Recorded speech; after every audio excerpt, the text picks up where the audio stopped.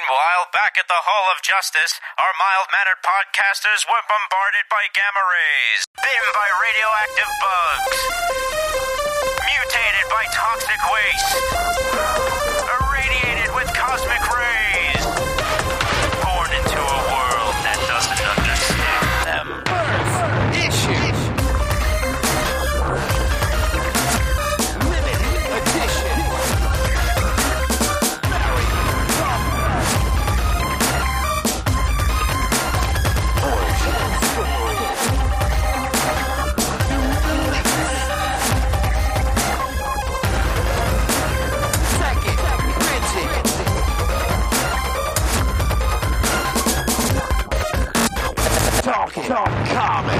Hello, everybody, and welcome back to the Talking Comics podcast. It's Wednesday, August 10th, 2022.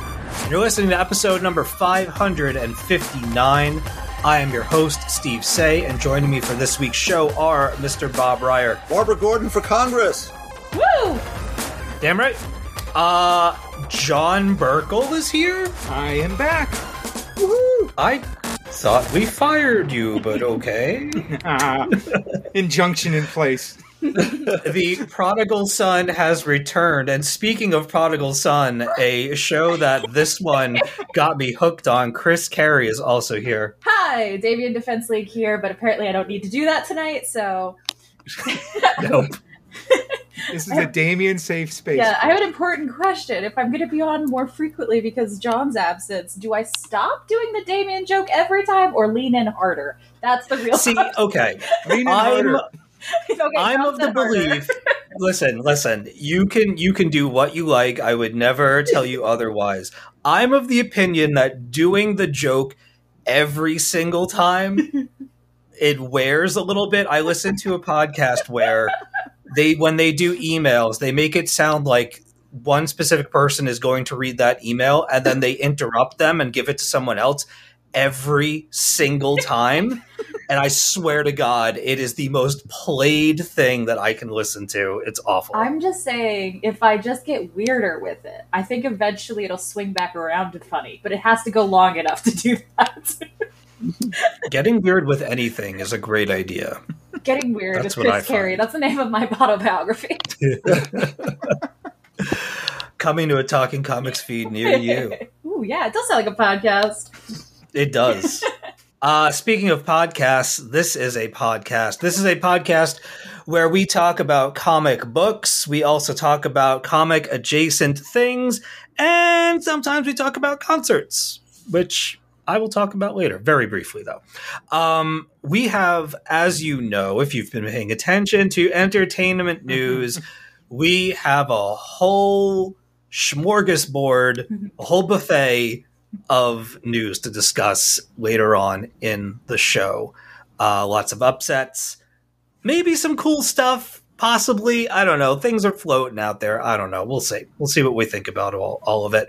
And we also have some talk about The Sandman that came out on Netflix, and the new Predator movie, Prey, came out this past weekend. Everyone's talking about it, and we are going to talk about it as well a little later on in the show. I didn't really plan anything for banter this week, but John, you have not been here in a little while, and I'm sure that there are people out there who are wondering why, and you said that you would like to share. Yeah. A couple weeks ago, the summer of John came to a screeching halt. My wife was diagnosed with breast cancer. She has a very treatable form, 86% success rate, but we are going through the process of MRIs, ultrasounds. She will start chemotherapy this week, and then she will have to have surgery after that, and then a round of radiation. So we're looking at 6 to 9 months, hopefully with greener pastures on the other side of this. So we found out just the end of July, and we've kind of we went through panic mode. We went through lots of feelings, and we have a very positive outlook right now. We think we're in a good place. We are lucky to be in Iowa City with the University of Iowa, which is one of the top cancer hospitals in the country.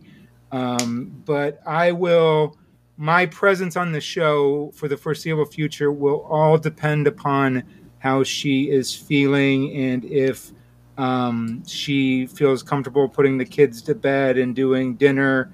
Otherwise, I will be doing the most of the full-time parenting for the next few months. But I will say this, she is only 36 years old. Make sure that you are checking, that you are self-evaluating, because this is honestly one of the last things that we thought that we would be dealing with at this age in our lives. So that's kind of where we're at right now, but we're feeling good, and everybody's been really positive, and I appreciate everybody stepping in and Chris taking my seat as often as they want, because I like the vibe. So It's all good. It's all good. So that's where we are right now. Well, I mean, obviously, you know that we all wish you nothing but the best, and that you have a solid support system here, that anything you need, any time you need to take, any time you just want to get together because you want to blow off some steam, that we are behind you 110%. Truly appreciate that. Always. The love and the love of the family, Talking Comics family, is real, and I've been feeling it over the last few weeks, and I appreciate it very much. I still can't believe that we've never met. I know, it's weird. That is so weird to me. No. I started writing for the website day one? Like 5 years ago. Okay. 5 or 6 years ago. It was right around Winter Soldier. So whenever that was. Okay. So that's when I started listening. Chris's heart's all flutter. I just love timing things by Bucky Barnes is all. Oh yeah. And then I was writing by Civil War, and then they put me on because I did a whole read of Fantastic Four, and so I came on for that, and then I just kind of popped up here and there, and then somehow I weaseled my way into a full-time gig. What milestone do you associate with the Falcon and Winter Soldier show, though? Because you didn't mention that one. It was last summer. That was last summer. Well, that was my first summer on the show, pretty much full time. You can really just do your whole career in Talking Comics by Bucky Barnes. I can do. Yes, I can. Everything revolves around Bucky Barnes and the unspoken love he has for Steve Rogers. Yes, absolutely, 100%. As I raise my with you to the end of the wine glass that I have. those steamy gazes across the room, and you know, nothing ever really stuck with Bucky, but Steve. You use the term unspoken, but in Chris's world, he's got a megaphone. And he's just kind of stepping on his neck and shouting in his face, I love you! I'm just saying, in my world, it was a very tumultuous relationship that obviously ended in Endgame, and now he's in love with Sam. Let's be clear. Like, let's not get it twisted. He is a Captain American sexual, so... He's got a cap fetish? He's got a cap fetish. And whoever has the shield. I can do this all day. Yeah, you can. Yeah, you can. And let's be honest, I feel like this just illustrates, John, you wanted me to take your seat because we have the same sense of humor. That's what we might be the same person. We might be just actually the same person in different costumes. Mm-hmm. Uh-oh. We've got a lurker in the chat over here. I see that. Aaron's just watching from outside the window. Hi, Aaron. With his popcorn, sipping his wine. They started without me. All right, let's do some lightning rounds. Bob, why don't you go first? Okay. I'm not sure how. Well, no, that's not fair. Yes, I am. It's because of G. Willow Wilson, Marcio Takara, Arif Prianto, and Hassan Asmani Allahu. But Poison Ivy gets better each issue, and as I thought the first two were superb, I don't know what I can say about issue 3. Stellar on all fronts. Ivy's still on her American tour playing Johnny Appleseed, or should I say Pamela Poisonous, spreading killer spores so that Mother Earth can restart without us pesky humans infecting her. That sounds kind of grim. There's a wistful quality to Ivy that makes this story into a tragedy worthy of Euripides' Medea. Many great moments here, as all of the creative team are just really in perfect sync. One in particular, there's a full pager that really sold the whole thing for me, which shows Ivy planting a tree at the top of the page. And as you scroll down the page, you can see the entire underground ecosystem, all of which is peppered with her musings. And that culminates in, faith is what persists when hope is gone. It's like, oh, you broke me. You broke me. Zatanna, The Jewel of Gravesend by Elise Arden, Jacqueline DeLeon, Sam Lotfi, and Wes Abbott is absolutely delightful. Yes. As I've shared about before, I've been a Zatanna fan since her first appearance back in 1964, and she's my number 12 female character, number 27 overall, for those scoring at home, and I know you are. So I'm pretty particular about new stories. So when I tell you that this was something, I'll go for the pun, magical, believe it. Just a lovely reimagining of Zatanna's origin, and it's set in the Coney Island section of Brooklyn, and it displays all the quirky charms of that part of town, and it's only slightly elevated for mystic effect, as a matter of fact. There's friendship, romance, intrigue, mystery, all told with a fun flair and high style. For me, these DC YA OGNs, that's a whole lot of initialism, isn't it, are so very often more on model with the characterizations that even with the things tweaked, they seem like the characters I've always read, even though this is now for a much different audience. And I am not the target audience for this. I am 50 years past it. I just love what they do over there with those. Finally, to not so silently protest the cancellation of a certain movie, I reread Batgirl Year One by Scott Beatty, Chuck Dixon, Marcos Martin, Javier Rodriguez, and Willie Schubert. As some of that film's plot would have borrowed from this 2003 9-part mini. Post-crisis, DC did a lot of rebooting. I know this could be more considered a retcon. I think it's really more a clever way to make a lot of the various aspects of Barbara Gordon's very convoluted comic history come together really coherently. She's younger here, an early graduate from college looking to make a mark in criminal justice, but rejected on more than a few fronts, including by her father. Without going to a long recap of a 9-issue series, you should read yourself, honestly. Mm-hmm. We get to see Babs coming into her own as an empowered person, not willing to accept others' opinions of a woman's place in the world. There's also tons of fun and action here, too. Lots of Gotham guest stars, so if you're looking to fill the gap created by what just happened, this is just an absolutely great way to do it. That's it for me.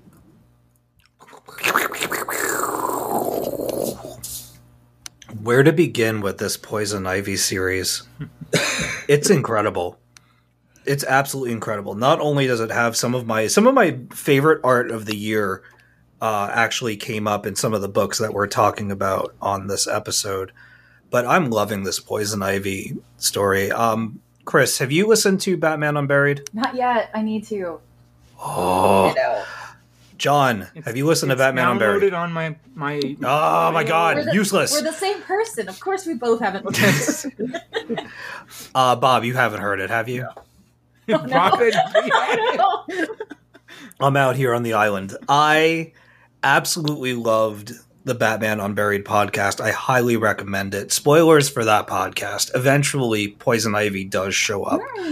And that characterization of her is so, in my opinion, so well done in that series that this launched directly after that wrapped up.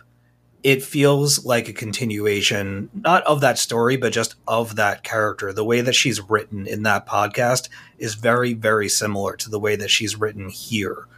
I guess I was there for the separation of Poison Ivy. Didn't that happen in a Batman event? It happened in Fear State. It did, okay.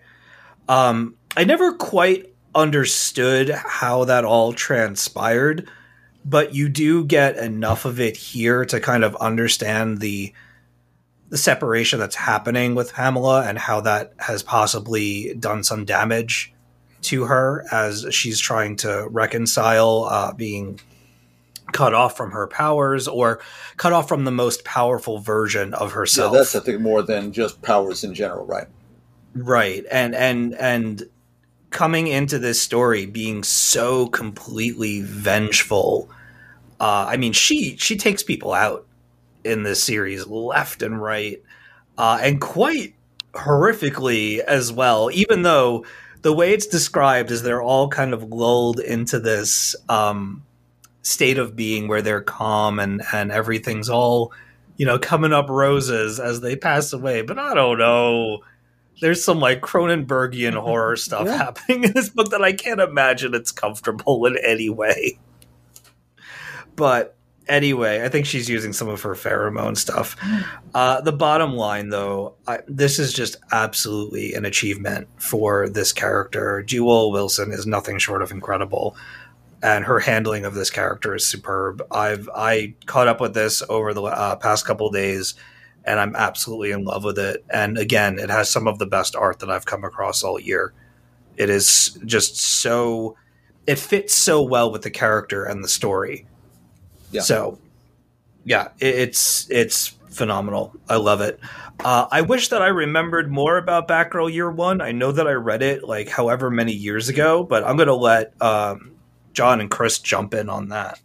Yeah, Zatanna. I love Zatanna too, Bob, and this was just gorgeous, like start to finish, so beautiful. I love the character designs of everyone. I think Zatara's my favorite, though. The way they make him look like this total beatnik is amazing. So good. Also, does she have a type? This guy looks so much like Constantine, the one she's in love with. It could be that exactly. I hadn't thought of that, but you're absolutely right. I opened it and I was like, oh, Constantine's in this. And then it's objectively not him. And I was like, wait.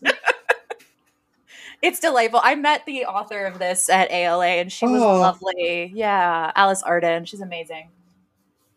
I had so much fun. And again, all these books, there are subtle changes.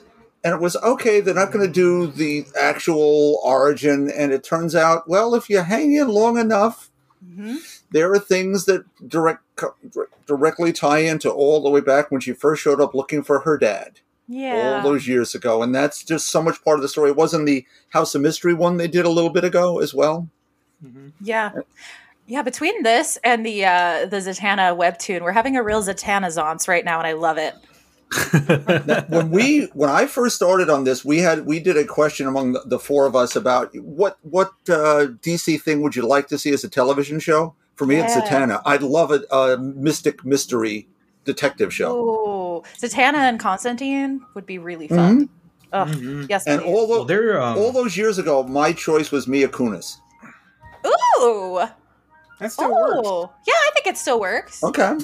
She'd have to be an older one, obviously. Yeah, but that's okay. I don't know. She still kind of looks 21. So I just saw a picture of Italia. It's like, she's got a portrait in her closet that's about 150 years old. I think. It's true. I have had the biggest Hollywood crush on Mila Kunis for as long as I can remember. It's fair. Her husband's from here, from Iowa City, so they are around every now and then. Oh. Have any of you ever seen The Spy Who Dumped Me? Yes, it's one of my favorite movies. Oh my god. I love that movie. So good. So much. It really has no business being that brilliant. It really doesn't. It is the chemistry between her and Kate McKinnon is off the charts. It's real good. Oh, Bob, this is a delight. This down. It's a good one, Bob. You would love it, Bob. Yeah. It's fun. I don't know. For me, it's the whole package. I absolutely love it. Well, you got two of my favorite people in there. Kate McKinnon can do no wrong, as far as I'm concerned. Add Mia Kunis in it. Yeah. Yes. Okay. Here's a concept. We do a movie about Zatanna and Constantine, but it's a gender bent Constantine, and we just recast them again. Just Mila Kunis and Kate McKinnon. It's perfect. Kate McKinnon would be a great Constantine. Her in that trench coat, absolutely. Oh my God. Flicking up a butt here and there, it would work. I'm very excited about this thing I just made up. So I was going to save this for news, but while we're on the subject, I might as well. A lot of things are getting the axe over at Warner Brothers Discovery and DC and all of that. But so far, one of the project that has not been officially canceled yet is Emerald Fennell, who did Promising Young Woman. I love that movie. Is writing the Zatanna That's gonna series be for DC. amazing. Wow. Well, provided that it actually happens. That's down on the list. They haven't quite got there yet with the It's axe. Z. It's letter Z. They're going alphabetically. It could take a while. 100%. How much does this cost? Nope. Not going to do it. Mm-hmm. Oh, that's right. There's another story. Only Hold on. tentpole movies. Oh, no, that's in here. Okay. Yeah, we'll talk about more cancellations and stuff with regard to DC a little later. Steve, But yeah, if you get the chance, you need to read this Zatanna graphic Yeah, novel. it's really charming. Oh, it's on my list. I actually had it in my hands at the shop, but then I saw that Monsters hardcover and I was like, ooh. How good is But yes. that? What's How that? good is that? Monsters. I really, really enjoyed it. It is dense. It is 35 years. It took Barry Windsor Smith 35 years to do that.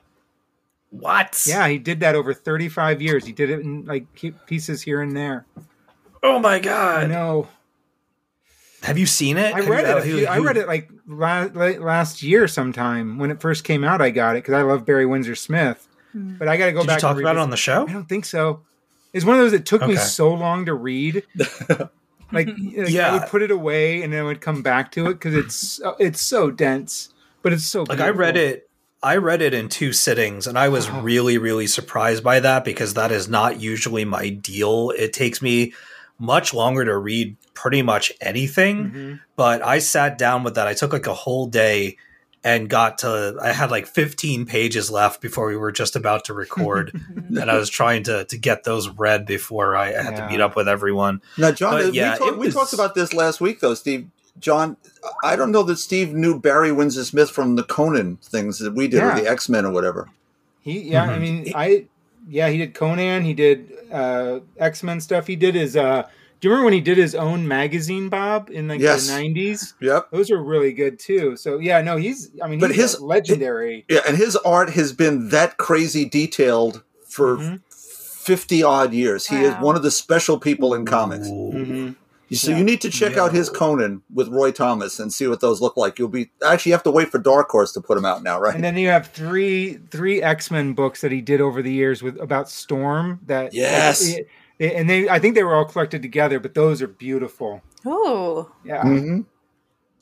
So we're getting not necessarily breaking news. This happened this morning, but I must have missed it. Giancarlo Esposito has met with Marvel, saying that he wants to play Professor X. Oh. When Love they do X-Men. Giancarlo. That could definitely work. I would love to see that. I'm down. I never occurred to me, but now that you've put it in my head, Yeah. I want it to happen. No, he's not the guy from Do the Right Thing anymore. He's a grown-up. Oh no, Almost 40 years. You don't want that to be Professor X. Dude. Maybe young He's one of the Professor X. greatest- I don't know. Maybe. Could be. He's fantastic. Yeah.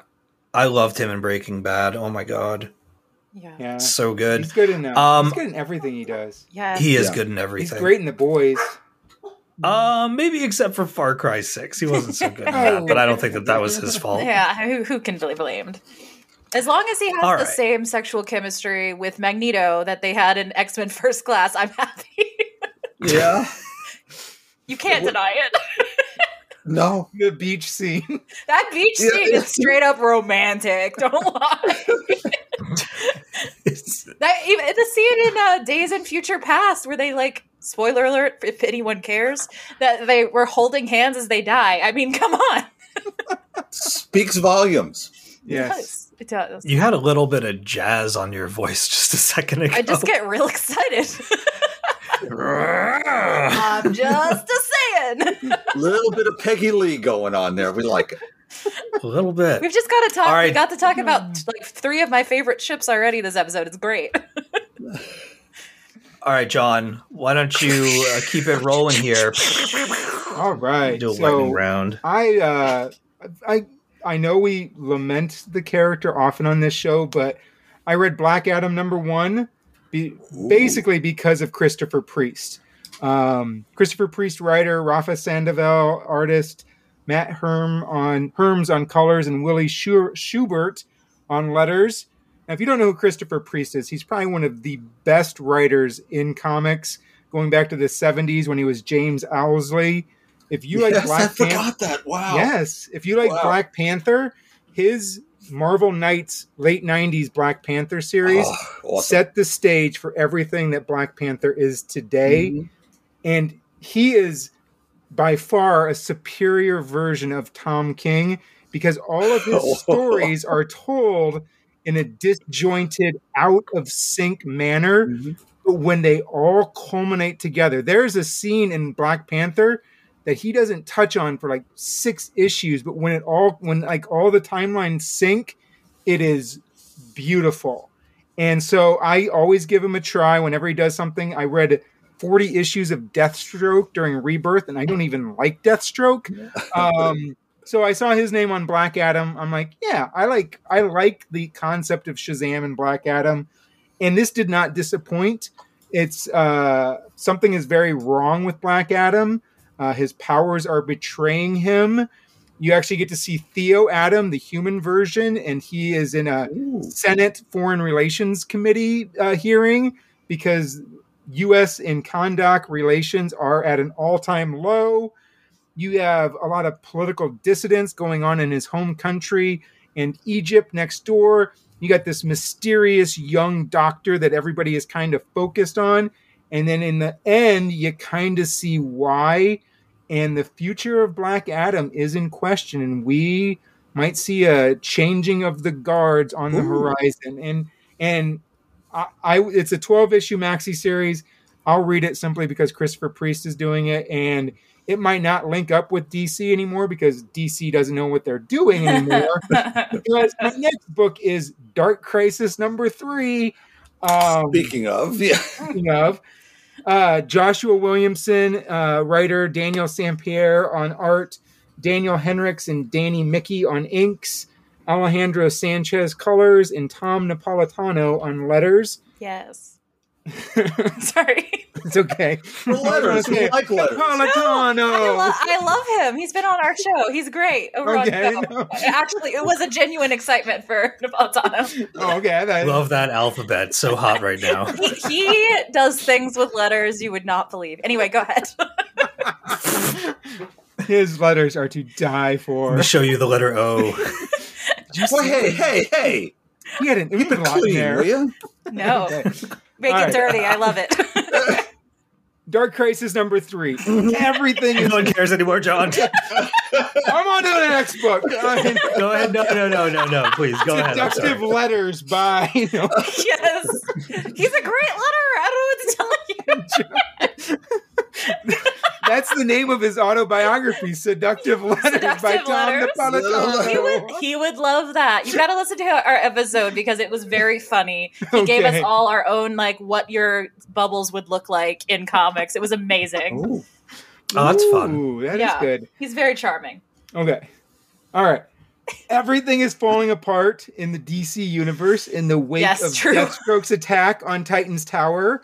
Gar Logan is in basically a coma after being shot in the head. But since he's changeling, I don't know why he didn't just shape around the bullet. But, comics. Yeah. The new Justice League is a mess. The league that John Kent put together. It's both Blue Beetles. You got an old Dr. Light. It's your poor man's Justice League. And Black Adam isn't having anything of it. There is a little bit of hope because we get a classic DC team returning. And if you are a fan of the original Crisis from the 60s and 70s, you will know exactly who I am talking about. And it might make perfect sense for an upcoming movie in October. Sportsmaster and Huntress? Yes, you were so on it, Bob. I know. The Justice League or the Green Lanterns are investigating Sector 666, which is the home of Necron, if you remember Blackest Night from a few years ago. Sadly, yes. Okay. You don't like Blackest Night? Not really. Okay. We'll talk. We'll talk. No.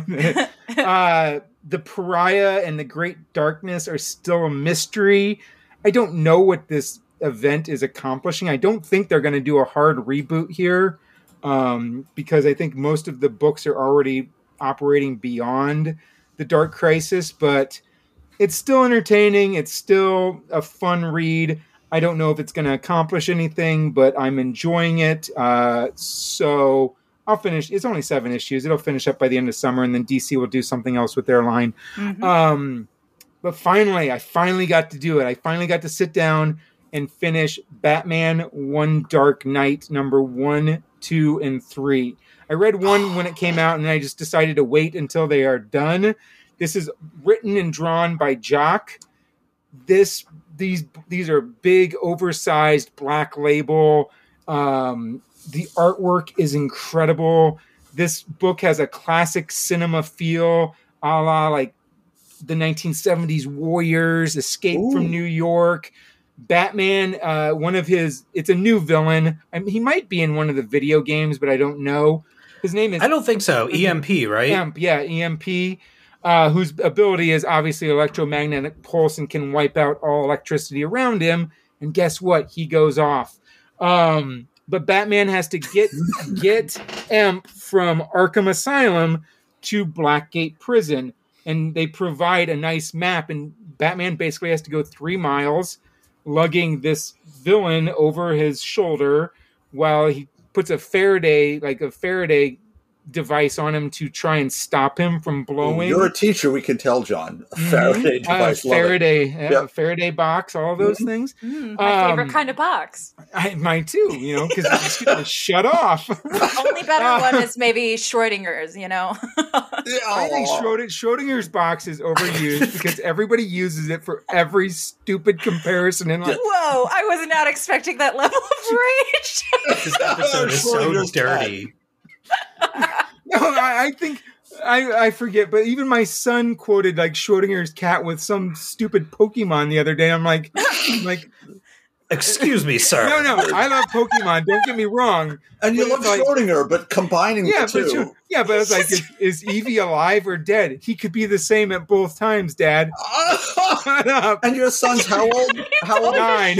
9. They're not dead. They're passed out. Get it right. They're exhausted. It's good. We're good. It's fine. I was not expecting that. Anyway, Batman has to get Emp these 3 miles.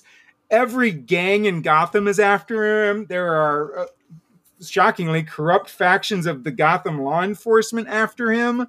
Gasp. It's gritty. It's dark. It's everything you want. Jock, in this, he's almost channeling a combination of Neil Adams and Bill Sienkiewicz, which is kind of telling because Bill Sienkiewicz was mentored by Neil Adams. Yeah. But you got great pacing. You have wonderful storytelling here. And Jock doesn't write a lot, but I mean, he's mostly known for his artwork, but I would settle in for anything he wants to do with Batman because this was really well done. This is, I know, Bob, you get mad when you look at the previews and there's so much Batman. Yeah, I do. When we're getting stuff like The Imposter, One Dark Knight, we're getting Zdarsky, we're getting some great Batman right now. And if they're going to do this quality, I am okay with all of it. Yes. Let me just jump in and say just one thing before we go to other stuff. I get that. Yeah.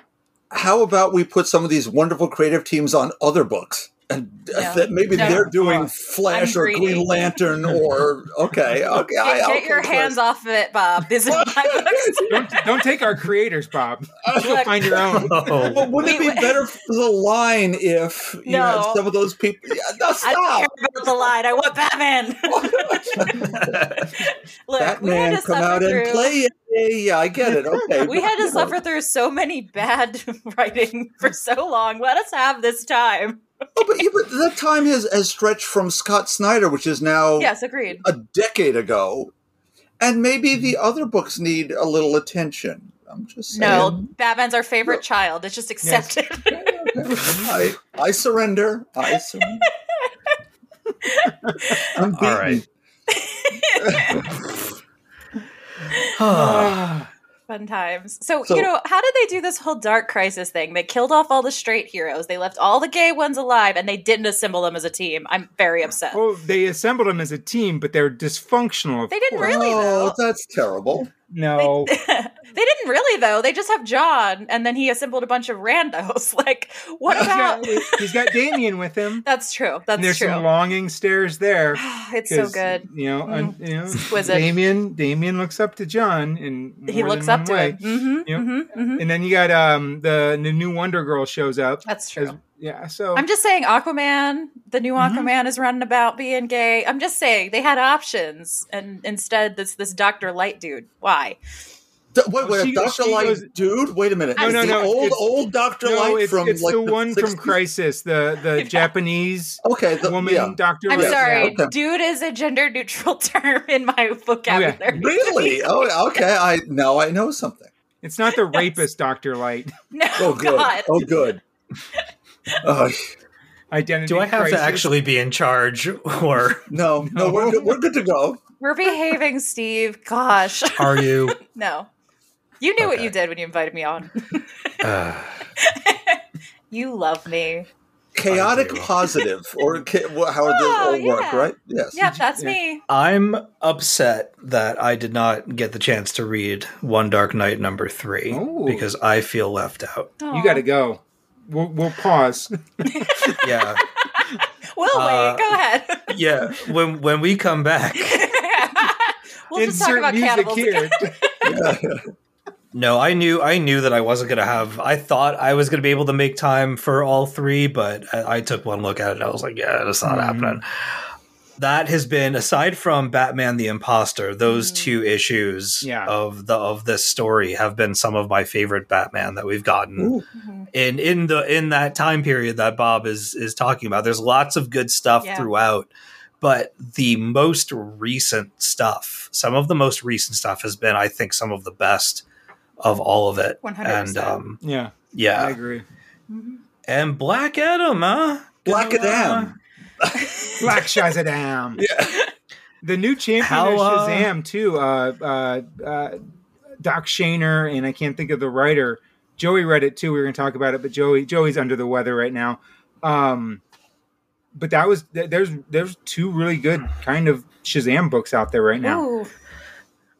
Do you think that they're going to move away from like the prototypical Black Adam? Because that's kind of what they're doing with the Dwayne Johnson thing. Or are they going to replace him with a Dwayne Johnson lookalike? No, I don't think they're going to do that because I don't think Christopher Priest would do that. Christopher Priest is one of at a point in time, he was one of the only African Americans writing mainstream superheroes. So I don't think he's going to try and do anything like that, but he is actually going to play up maybe some of the minority elements of those of the characters. Yeah, agreed. Sorry, good night. Oh. Sorry. What would you do if you turned the page and all of a sudden it was just Black Adam giving you the people's eyebrow? Well, I that would not shock me at all. In the 12th issue, it's like Christopher Can you Priest smell is what in Black it. Adam is cooking? No. To be continued in Black Adam. There's a big ad for the Rock's energy drink in the back of the book. Watch the XFL next fall. Oh Lord, I feel so out of touch with the whole Black Adam anything. They got this movie coming out. I don't know that I've ever read that character in any meaningful way ever. Me either. I've always had affinity for like one of the first books like non DC Marvel books I read was Miracle Man by Alan Moore, which is just when DC used to license Shazam to the British comic company, they lost the rights, so they simply just continued the story and changed the name from Shazam to Marvel Man and then Miracle Man in America. Sounds so much better. It's such a good story, and it's It's this, the Okay. concept of somebody saying a word and becoming something else. Yeah. So and then Jerry Ordway did a really good Power of Shazam throughout the 90s. Yes. And so I always have like this soft spot in my heart for it. I've just been disappointed a lot recently, but this one felt good. Is this Shazam or is this Black Adam that you're talking It's about? Black Adam, but it's the same concept of saying a word and becoming Komodo. Right. Yeah. Well, here's my next question. Like, one of my biggest hangups with all of this stuff is that when I don't know a character, when you don't know a character, it's hard to care, right? So this movie's coming out. I've never read any of the books, and so it's just been a really big whatever. Like, I'll watch it because we watch all of these things for the podcast and to have the discussions. So that's my ticket into this movie, come hell or high water, whatever. My question is this. Am I missing out? Is Black Adam actually a cool character that is like deserved of going back and reading a specific story to be like, this is what you need to know about Black Adam? No, I wouldn't say that. No. Black Adam is just kind of he was always the anti-Shazam. He was always the villain. And then ever since Jeff Johns put him in Justice Society, he's kind of become their almost like their anti-hero. Is he almost their Namor? Punisher? Is he their Namor? Namor, Punisher, something. But Namor's probably a better one who can be good and bad at the same time. I don't think that I can't. There's nothing out there that screams this is a must-read Black Adam story. Absolutely. But this has the potential to be that.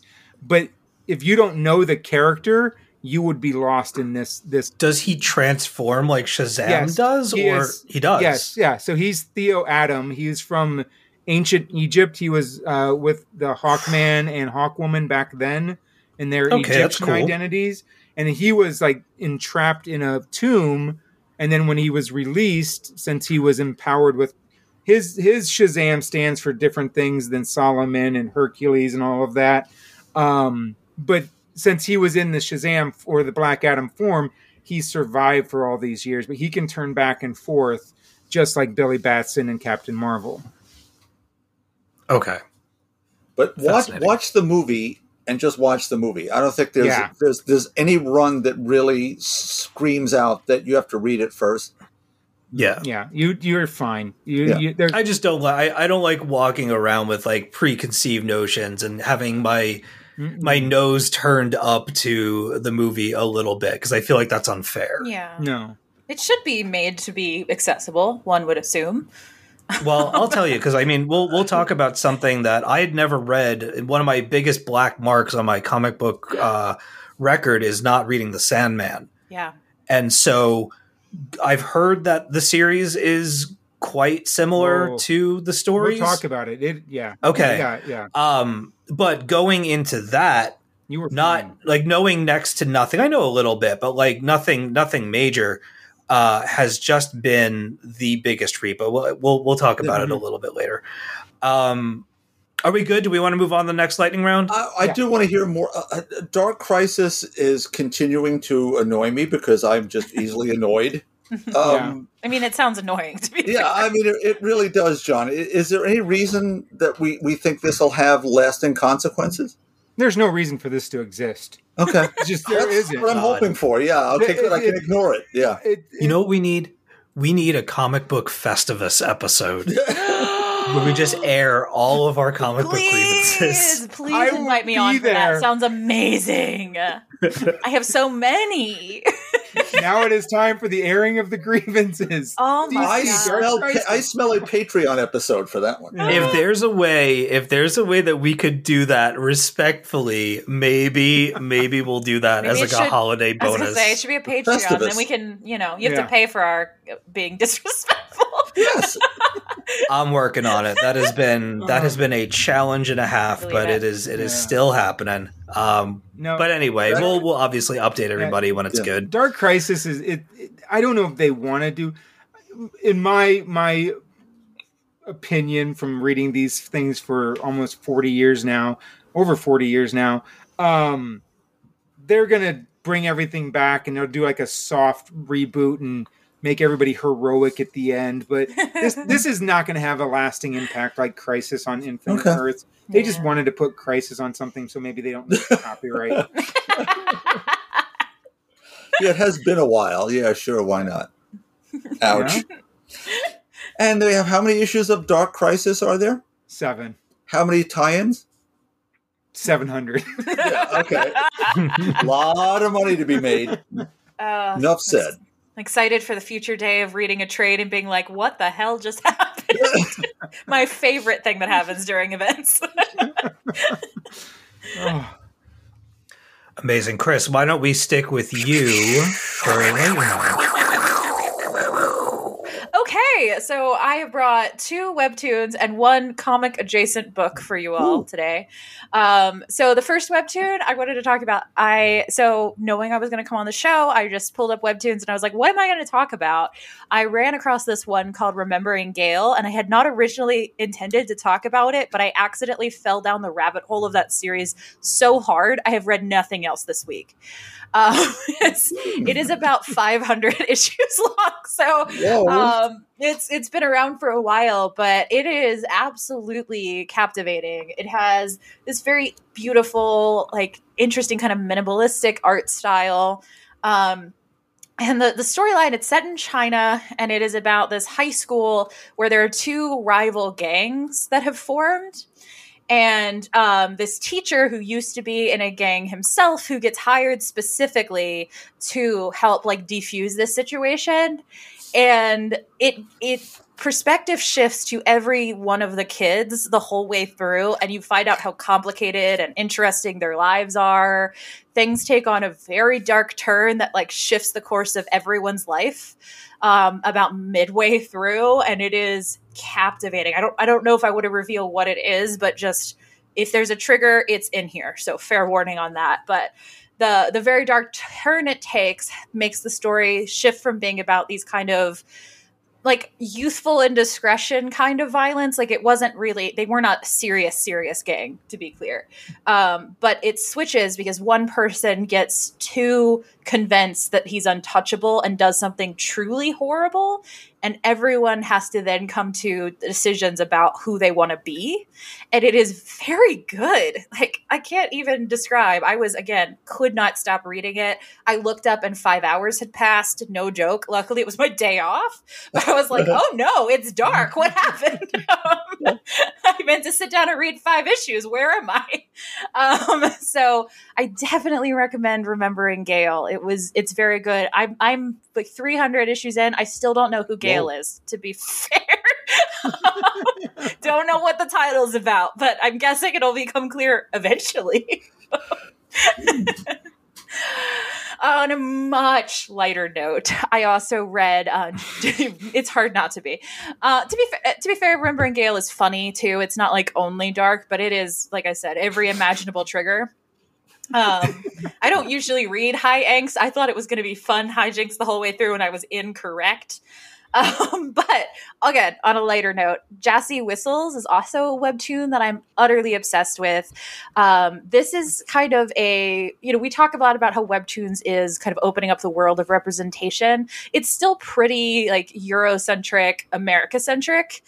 But, and some Asian countries, yes, as well. But this one is actually set in Paraguay, and it is about Paraguay's mythology. But basically, the story is this woman is growing up in modern day Paraguay, and she knows all the stories of mythology, but doesn't, believe them. That's old ideas, until her boyfriend gets kidnapped by the supposedly mythological Jassy. And Jassy is basically their answer to Loki in the whole story. Oh yeah. Like total chaos gremlin. I love him so much. But she goes and she finds Jassy in this other world to kind of try to get him back, finds out that he doesn't actually have a boyfriend. The boyfriend's missing in this world. And Jassy takes this liking to her that she can't understand. But he has a crush on her, basically. And Jassy ends up going with her on this journey. And it's mythology. It's this beautiful surrealist art that uses light and shadow in a way to make it very surreal and dreamlike.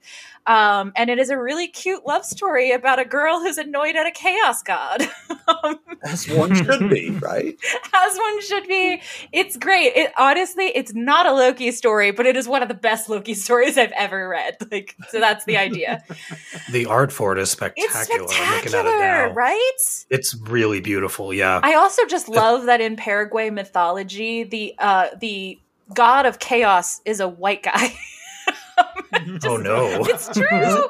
Aren't they always? That's fitting. It is. I thought it was so funny because they were in throughout it before you meet him. They're all like the pale chaos god, and then you meet him and you're like, it's a blonde white guy. You're like, oh, yep, checks out. It's gorgeous, absolutely delightful. So then, in comics adjacent news, I just finished reading Padawan by Kirsten White. So this is the new Obi-Wan Kenobi book that just came out. And it has officially, here's your queer respondent news, confirmed that Obi-Wan Kenobi is queer. Yes! Hey! Pew, pew, woo! Hello there. And now it's my favorite thing because now he's been confirmed in the books. So whenever a dude bro Star Wars fan argues with me, I can push up my glasses and go, if you read the books, you would have known that.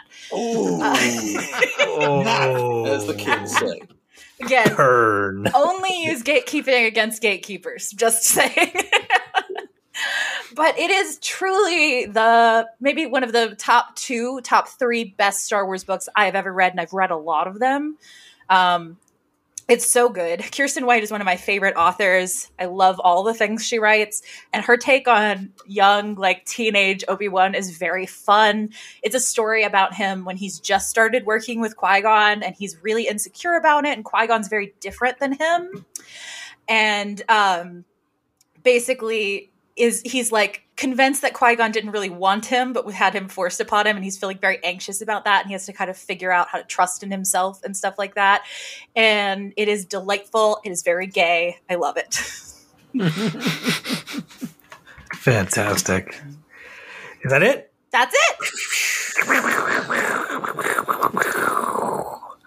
I'm looking at screenshots of this Remembering Gale. Yeah. And I can feel the sadness seeping through my screen and into my soul. Didn't do this to myself on purpose. Even the cover art for it just looks very wistful and longing, and yeah. Oh, so sad. It really so is. sad. Yeah, that's the cover art is one of the leaders of the gang and the guy he has a crush on. So, yeah. Okay. Yep. Well, as the person who frequently brings sad ass books to this podcast, Join me. yes, Be sad join with me. Come be sad right. with me, and then send me a bunch of snaps about how sad it makes you. And then some kitty cats, just for Yes. balance. Yes. I have a comics adjacent recommendation. Ooh. In terms of Remembering Gale, have you ever seen the movie from 1955, The Blackboard Jungle? No. Teacher gets hired to teach in an inner-city technical school that's filled with gangs and bad stuff. And bad stuff happens as he tries to impose some kind of order, tries to do it the right way, then the wrong way gets called out. And I won't... do you think you'll see it? Because I don't want to spoil... Yeah. Maybe. I do watch movies from back then, so... It is the first movie that featured rock and roll. It's got Bill Haley's Rock Around the Clock. Oh, okay. I might have to check it out. But it has a cast, when you start to look at who's in this cast, it's like, wait a minute, how young are they there? Very, I'm guessing. One major star who from that movie and a lot of character actors, you get, wait, isn't that the guy from, and that's so-and-so, and that's, but it is harrowing. Okay.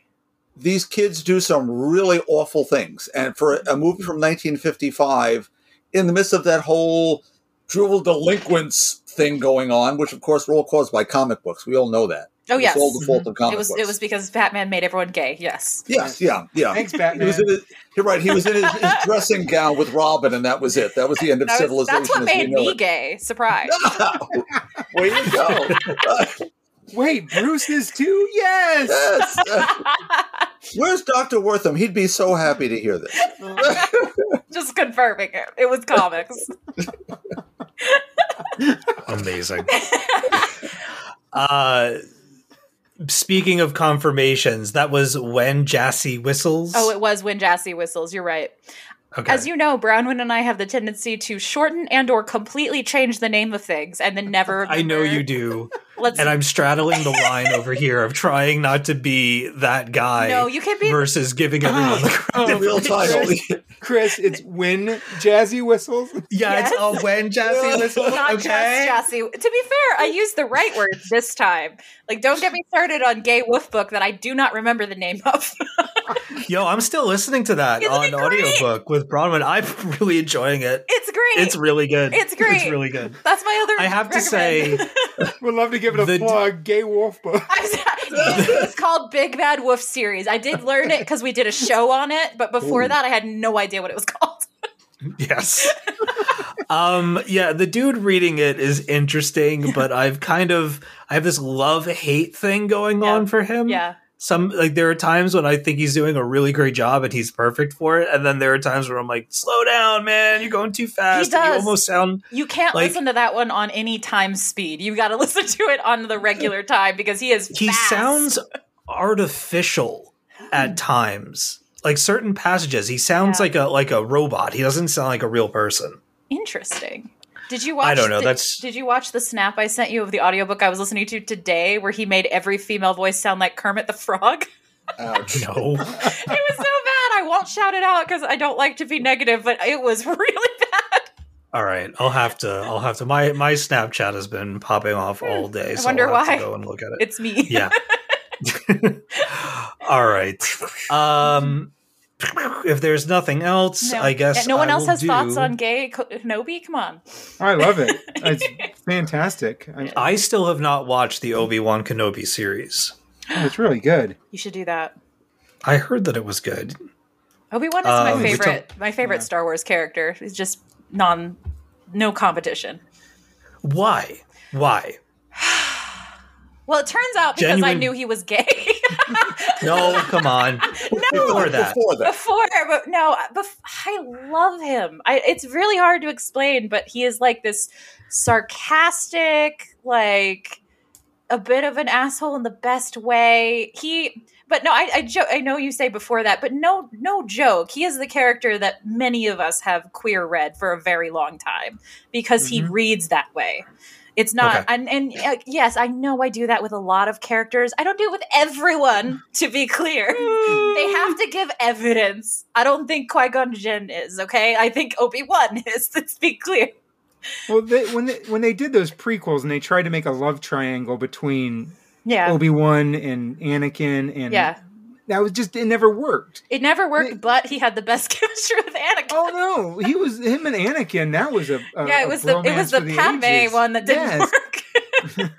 Chris, is it Ewan McGregor's Obi-Wan specifically that you're talking about that you fell in love with? It's hard for me to separate because you have to remember I'm a youngin'. So those movies were out by the time I was watching Star Wars. Well, what do you think of Alec Guinness? See, that's love what him. he was my favorite character in the original Yeah. trilogy. I loved him I when love he him. shows I up. do, Yeah. but it's hard for me. For me, they're the same character, right? Like I didn't have a before That's true. Yeah. Ewan McGregor. So I think if we're talking prequels, which I don't hate as much as everybody else does, they're not great, but I enjoy them. I don't hate them. It's just they're Yeah. just don't hold up to the originals. No, but as far as characters go, he's the best one. Like he is the continuity with him is perfect. Like he's picking up exactly where the originals left off with that character. Right. Mhm. I don't know. It's really hard for me to explain. I know I just do is not a great answer. No, it works. That's the right answer. Yeah, it's your answer. I've used that before. It's just he speaks to my soul. If there was a character I would be like in the Star Wars universe, it's probably him. Like to be fair, sarcastic, a little chaotic. You know. No, I think Ewan McGregor really gave that Me character depth. I do too. I mean, Alec Guinness was great, but he kind of fit that role of the mentor, Mhm. and then like the with his dying, it was like to get to the next scene. Ewan McGregor really gave the character. I mean, you bring in a very talented actor, Yes. and I can see, and he was, and no offense, he probably was the best actor in those prequels. Yeah, that's not even an insult to other people. That's just he just is amazing, right? Yeah. No, I agree.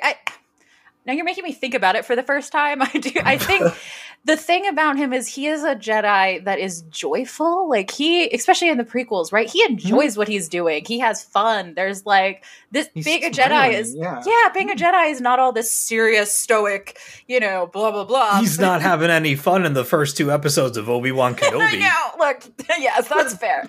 But everything went to hell. Alec Guinness in the original is having fun once he's pulled out of the cave. These are not the droids you're looking for. There's a smirk to him when he says that. Yeah. I love a character that can come into a world where things are bad and still be able to be like, we can have some light or we won't make it. Like that is very powerful to me when a character is like that. I think it always very affects me a lot. I also think he's the one Jedi we really get to see struggle in a very I think this book really does a good job bringing out the anxiety that he has and struggling with who he is and things like that, especially in the prequels. We get to see that, and we don't get to see that with any other Jedi except for like Luke, but not even as much with Luke, to be fair. Yeah. Sweet. Okay. So that's my thesis on why he's the best. What else occurred to me is that I think that I've forgotten how old you are. I think I knew at one point, and now I don't know anymore. I'm 30. Oh, all right. I thought you were going to hit me with 26, and I was going to just... TJ's 26. My co-host don't tell me that. Go. He's a baby. No, I'm 30, but still, I was 9 when the Phantom Menace came out, I think. Stop. So, oh my God. Stop. Yeah. Please. So, 99, so... So no, I was younger than that. I was 7. Wow. So I don't really remember. I probably saw them because my parents are big nerds, but I don't remember watching them before Phantom Menace. So, yeah. All right. Gee, when I was 30, the original trilogy was really finished. I'm a youngin'. I don't know what to say. I saw Star Wars in a drive-in movie theater. It was a double feature of Logan's Run and Star Wars. Wow. In 1978, as it was the year re-release. They re-released it the next summer. Yeah. And I remember that's defining in my mind. Yeah. And, I genuinely think I don't mind Phantom Menace that much because when I watched it, it was appropriate for my age. It was it's a kid's movie. I've watched him with my son, and he totally gets into it. That pod race could end 30 seconds in, my engine blew up, it's over. He loves it. So yes, 1,000%. I get what Lucas was doing. He was aiming for a new generation of fans, and he did it apparently. Because now I'm sitting here talking about why Obi-Wan is the best. I want to see 7-year-old Chris watching that, going, "There's something about that Obi-Wan. I just can't place my finger on it. It's just not totally straight to me." Yeah. Oh my God, what is that TikTok trend that was going around of the people the wind blowing through their hair and that music coming on yes, for their queer awakenings? The Taylor Swift song. Yes. Yeah. All right, we gotta a ton of stuff. Along. Yeah, let's go. Am I the only person here who read The Closet? Yes. Yeah. Oh, God damn it. Okay. So The Closet #3 came out. I just realized that I didn't write down any of my creative teams. Wing it. Just make it up as you go along. It'll be great. No. Make it up. Hold on. Make up new names. Yes. Yeah. By Sandy McSanderson and Fred Smoot. Fred Smoot sounds like a comic writer. Wow. Doesn't he? From the 40s, though, yeah. Yes. All right. Here we go. James Tynan, the fourth, on words. Art by Gavin Fullerton. Colors by Chris O'Halloran. Letters by Tom Napolitano. Woo! And it's fun. Chris O'Halloran. Okay. The Closet. If you don't know what The Closet is all about, allow me to tell you. This is supposedly the last issue. So, we'll talk about that in a second. Tom is a father. Tom is a self-centered, awful person. He is a terrible husband. He is a worse father. He thinks that the way of fixing his family is to take this cross-country road trip with his son. Jamie's he's 4 years old. And they're going to have this, great father-son road trip and meet their mom in Portland. And they're going to start their new lives together. And everything that's wrong is going to just get magically better, because that's how life works inside of Tom's head. Tom is a fool. He is in such denial about where he's at in life that he's just completely switched off. He's oblivious. So The Closet feels like a short story about a person riding a vicious downward spiral. The cycle continues unless you're willing to do the work to break it, obviously. Tom isn't willing to go and do that work, and little Jamie is paying the price for it.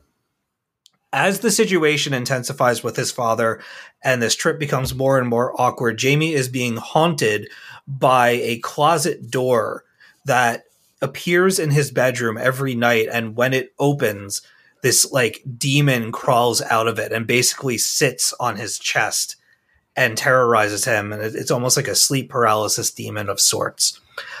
We get the backstory of how that demon came to be in this issue. It is a really dark and sad story that ends, but not really.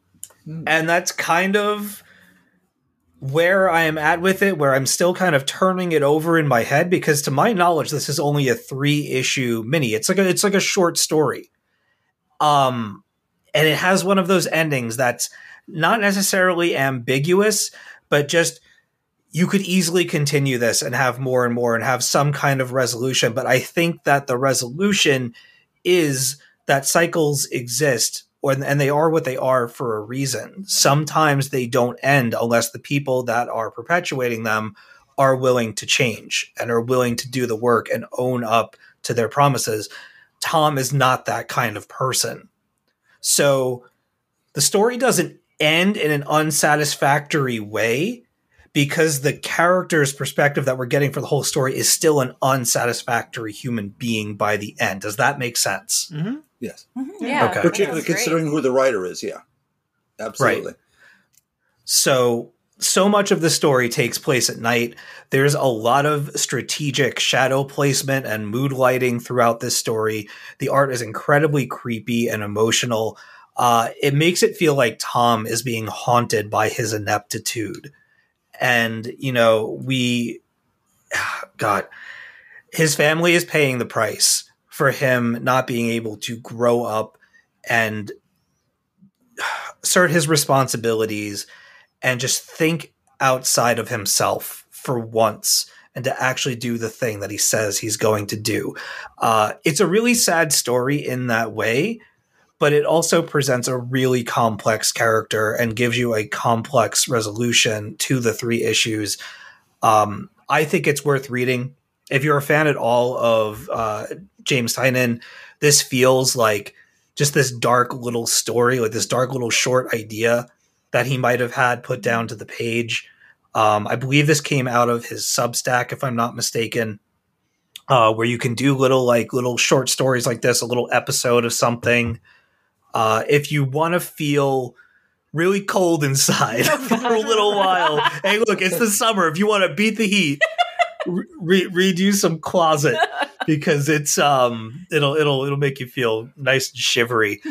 One of the other things that I read, and this gets the Steve what's the Oprah Winfrey sticker that you get, like Oprah recommends? Oprah's book. This is the Steve Say book club for the week. Golden Rage. So Golden Rage is words by Chrissy Williams, art by Lauren Knight. By the way, I mentioned that some of my favorite art of the year is in this episode. Lauren Knight, Golden Rage. Check it out. I'll describe it a little bit later. Colors by Sophie Dodgson. Flats by Shane Hannah Chu. And letters and design by Becca Carey. Ooh. Oh. No woo? Woo, I said woo. Not a relative. Just throw it out there. All right. Thank you, John. What would you say if I told you that Golden Rage is Golden Girls meets Lord of the Flies? I would say, give me. I'm in. Aaron Yep. would be very unhappy to be not part of this discussion, I'm saying. So this is coming from Image. Golden Girls meets Lord of the Flies. Women who can no longer reproduce are banished to the island of crones, as it's I want to go to called. there. Okay. On this island, 3 women have formed a survivalist group of their own, while another group, the Red Hats, we'll get to them in a minute, want the island for themselves. Oh, man. So the reason why Chris is likely cracking up, if you don't know, the Red Hats are a real thing. They are. The Red Hats, Society. Yeah. yes, the Red Hat Society. I can still remember the first time that I encountered the Red Hat Society at the Ronkonkoma train station, Yep. going into the city and seeing like upward of 60, 70 women standing on the platform, all wearing these red berets. Yep. Yep. And I was like, this is it. This is how it all starts. This is how we go. What am I looking at? And obviously I didn't know what it was at the time, but I did a bit of research. And so the Red Hat Society is an organization that basically sets up adult hangouts and play dates specifically for women, tailored for women, to go and out and have a good time and not be judged and enjoy life and do all the things. And somehow they've ended up on this island and they want it all for themselves. I've been to a Red Hat meeting. Have you? I was my unofficial aunt took me one time when I was like 9. I don't know why I was there, but I have been to a tea party with a bunch of women in red hats. So Lovely. How was it? it was fun. There was, well, you know, if you are a precocious 9-year-old, as I'm sure all you can imagine I was, being surrounded by a bunch of old women who really enjoy your humor is the best time in your life. Yeah. So I was like, Captive man, audience, go for it. Everyone Yeah. thinks I'm the best. Yeah. That sounds amazing. Yeah, it was really sweet. And it's like very important because, not to be full therapist here for a moment, but you know, depression is really high in that age demographic, and to have things like this is very powerful. So That's awesome. yeah. So apparently they're murdering people in this. Sometimes enti- murder is good for your mental health. They're entitled at this point. I think it's funny though, because I recognize the Red Hats as a name right away. And so of course I ran to the internet to go and do some research. And there's like a hierarchy Yeah. to this group depending on your age. Like there are different hats that you can wear. They have their own like fashion partners and stores where you can get your Red Hat Society Yeah. gear. I was with the top level ones. They had the whole like horse race hats, like those big hats. Oh, Yes. the big derby hats. Yeah, so Yeah. I officially went to the top of the ladder, just throwing it out Wow. there. So in like Scientology, you're now clear in the red I've been hat. cleared by the red hats. How much did that cost you? Still working it off. Did you sign like a a- million-year Oh, man. contract? Yeah, it's like a student loan. Yeah. Oh. Don't talk So- about those bonds. So another woman, Jay, who is only 30 years old, she has early menopause, ends up on this island and is basically adopted by the 3 women. Love it. They believe Jay is somehow the key to their survival. I think that they figure since she's younger than them, she'll stand a better chance against Red, who is the leader of the Red Hats. Oh, so we're going battle royale here eventually. We're saying Yes, Yeah, okay. it is very battle royale. It's a little bit of Suicide Club, like Wow. it's Wow. Lord of the Flies. Yeah, Amazing. it's got. Yeah, it I don't know. It even feels. Joey and I talked about it. Eat the Rich. It had pangs of that too, and yeah, the artwork. If I had to describe it, it's basically Dan Mora meets Lila Del Duca. Wow. It's gorgeous. I'm looking at it now. So it's really incredible. Lots of different body types are featured throughout the story, which is really nice to see. You got, older people looking like older people. The contrast between Jay and now her roommates in this story. It's nice when they go the lengths to do that and to not dress things up and to present people as people. Yeah. I always enjoy that. I think it makes the art more interesting. I think it makes the characters more interesting. And it's really nice to see it done so respectfully. And this is a 5-star number one for me. I love the concept, love the characters. It's written really well. Everybody's interesting that I've met so far. There are lots of cats on the island because, of course, there are. Yay! Yeah. Which I absolutely love.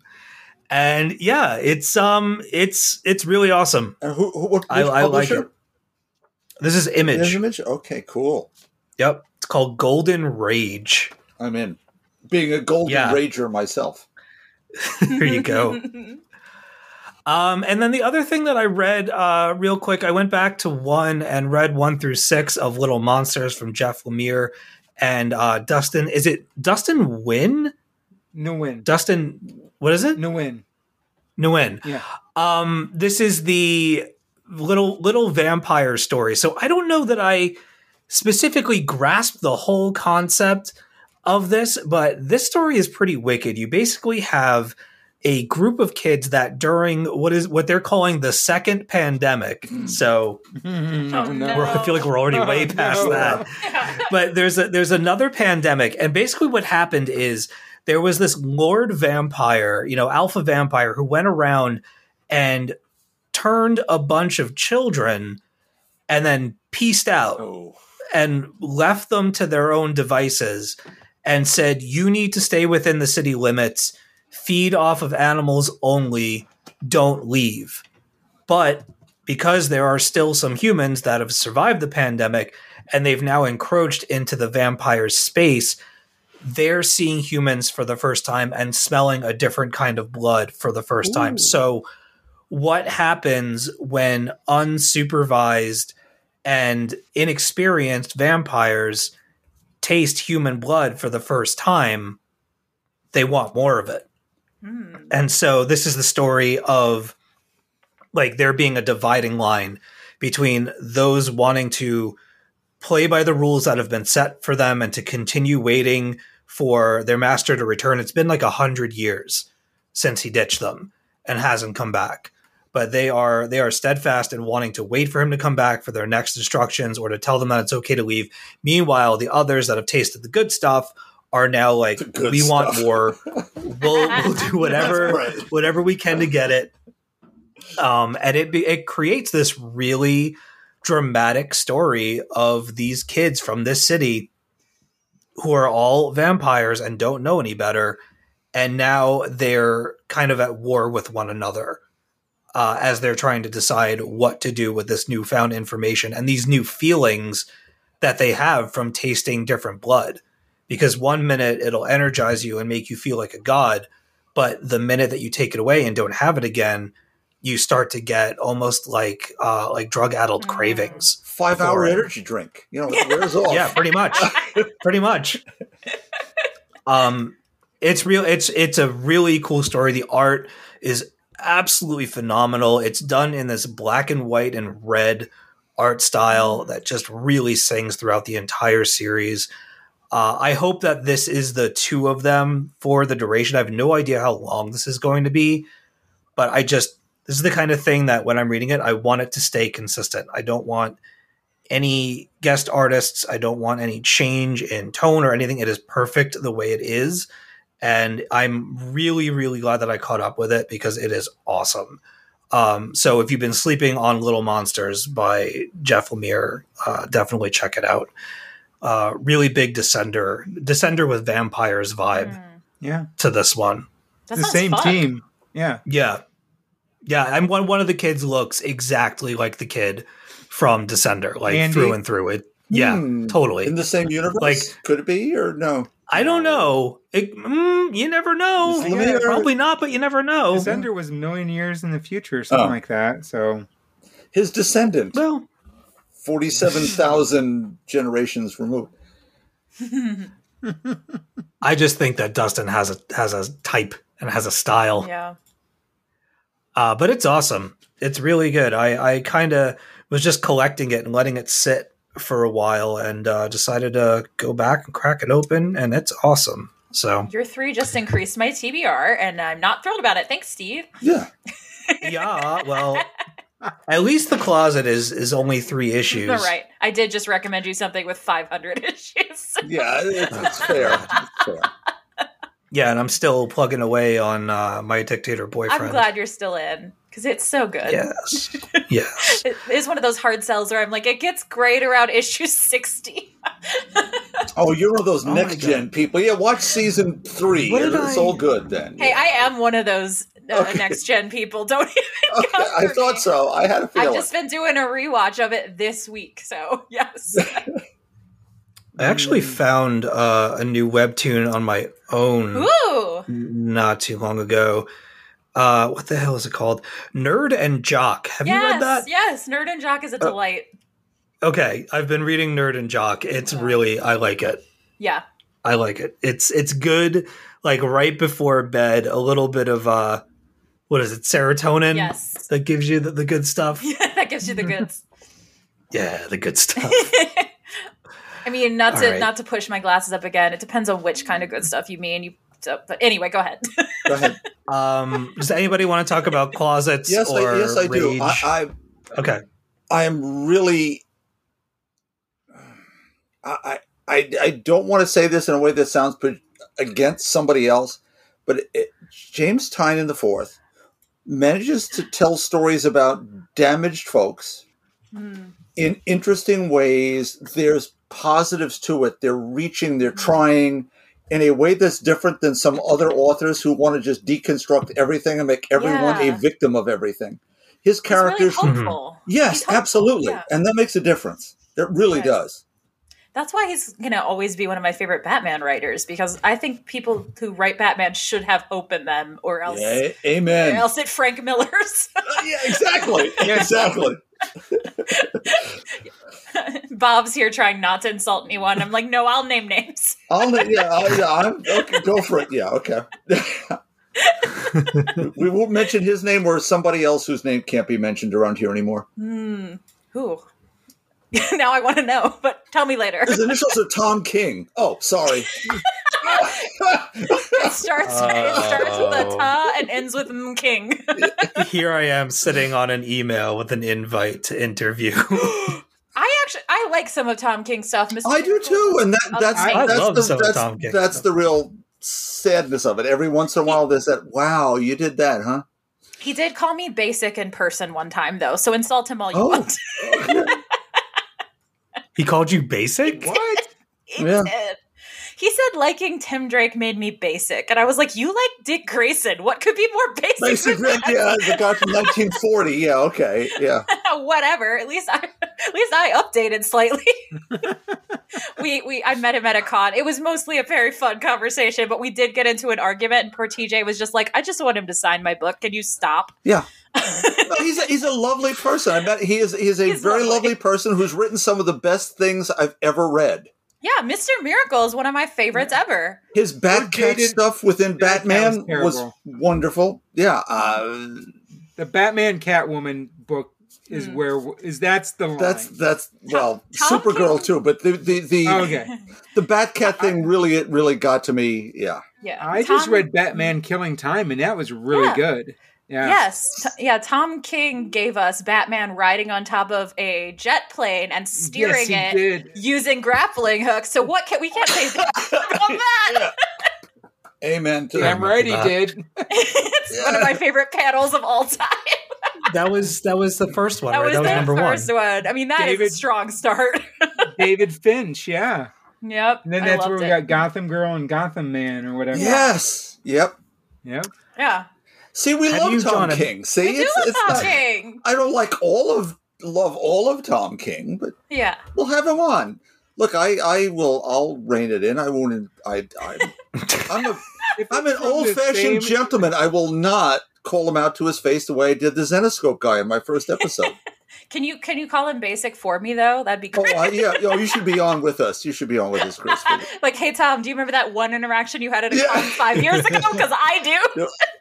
Exactly. Basic. Oh. Just flip on the webcam. It's me. It's been me all along. He's like, who? Oh shit!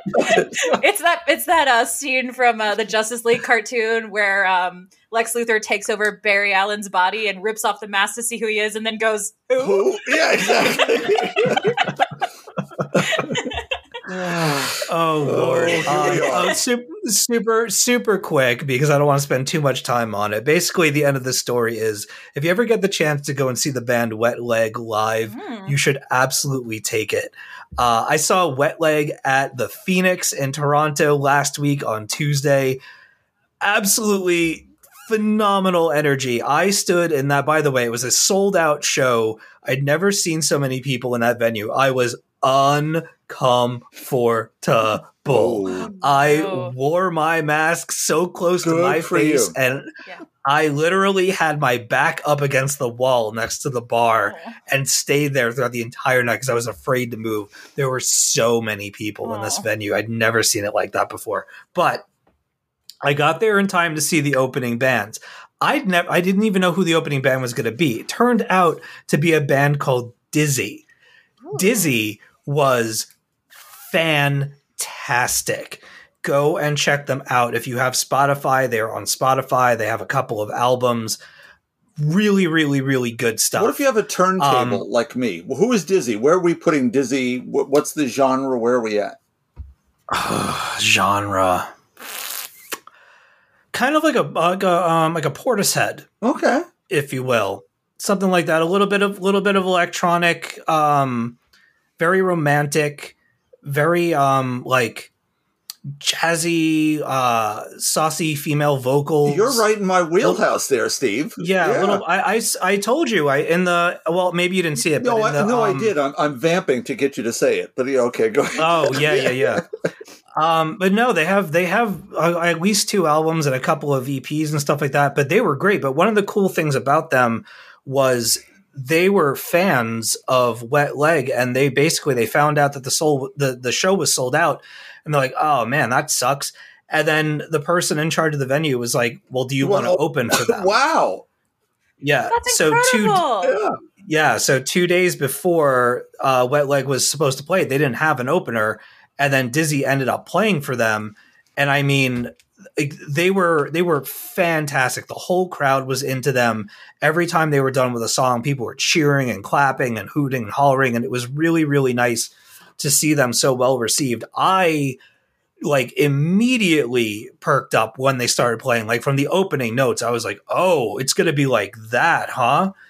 And so I was treated to an entirely other awesome band. But seriously, the entire time that I was watching Dizzy and Wet Leg, I just kept having the same thought of how do these like early 20-somethings, maybe even late 20-somethings, I don't know, Wet Leg look like babies. They command so much power on that stage. Everybody in that crowd was singing along with them and shouting, and they're practically brand new. They've been around for a couple of years, but they haven't exactly hit until right now. So if you get the chance to see them, absolutely take it, because they are blowing up and going to really big places, and they rock. They were so ridiculously impressive. I loved it. I had the time of my life. It was a great show. Awesome. No merch booth though. Oh, wow. Weird. Yeah, I wanted to drop money on both. I would have gladly bought some shirts, some records, or whatever. Not a damn thing. The whole merch booth they have set up, they have a default booth there, completely empty. Nothing. Weird. Because that's where all the money is, right? I mean, you sell a $20 T-shirt that costs you $6 to actually make. I get it for maybe Dizzy. If you didn't know that you were going to play until 2 days, maybe you couldn't get your stuff out of a storage unit or whatever. But Wet Leg, you're on a tour going all over the place. You don't have shirts, right? When you go see a band, it's that I can walk over and maybe even get lucky. The artist is there, right? Helping sell some stuff. But I'm always willing to buy a shirt, buy a CD, buy a program. it helps. That happened. That happened with The Faint for Bronwyn and I a couple years ago when we walked over, and the lead singer was just hanging out there. We got to talk to him for a couple of minutes. And I mean, I've loved that band for at least 2 decades by now. But sometimes you find out stuff. I've told this story before, so excuse me. Some years back, I have acclaimed her to be the official chanteuse of Talking Comics. Her name is Nellie Mackay. Oh, yeah. And I saw her at Madison Square Park for free. And you're sitting in this lovely park on 23rd, right over by the Flatiron Building, where the original Shake Shack is sitting, and everyone's just sitting on the lawn and whatever. And she introduces her band, and they're the Phantom Strangers. It's like, okay, wait a minute. And she then signs at the booth. It's like, okay, you get a CD and get it signed. Okay, that's a comic thing, right? Because I'm from Talking Comics. Yeah, but I can't say that. Shh. Because I could get sued. It's like, okay, fine. Thank you very much. But seeing an artist buying the merch is part of the experience. Wow. How do you missed opportunity? Missed opportunity. Yeah, I'm the person who always drops way too much money at the merch booth. I dropped, I think, like $250 when we were at that Pussifer show. Not that they need it, but but how much did you buy? How many Rundle, great things did you buy? Right. I bought Bronwyn a satin Pussifer robe, like a black and red. Awesome. Yeah, it's cool. really nice. I got a hoodie that was really cool. We got a like a 7-inch that they've only printed, I think, 500 of them. Gotta have that. Gotta have that. Yeah, we got that. But when I went to that, I'm looking at the poster right now on my wall. When I went to that Emma Ruth Rundle show in 2018. I literally bought the entire good for you. merch Good booth. for you. Yeah, I have a picture of it on my Instagram. Like, I bought one of everything. It was pretty cool. Like, I kept dropping more money, and they were like, "Are you serious?" And I was like, "Yes, absolutely." I love what you Pile do. it on. I love what you do. Yeah. Yeah. Yeah. All right. Let's talk about. We'll go through Sandman and Prey for a little bit, and then we'll hit the news, and then we'll get out of here. News. All right, let's talk about Prey first. Woo! Yeah. Huh. Okay. Now, talk about a movie that I was not anticipating at all. This movie was coming out, and it looked cool, and I was like, there's no way this movie is this cool. Like, it looks right up my alley. They're going to screw it up. They're going to ruin it somehow. It's going to be offensive. It's going to do this. It's going to do that. Let me tell you something, folks. Prey is the best movie in the Predator franchise since the original. Ooh. Yeah. I second that. Yeah. I second that Yeah. entirely. Absolutely 1000%.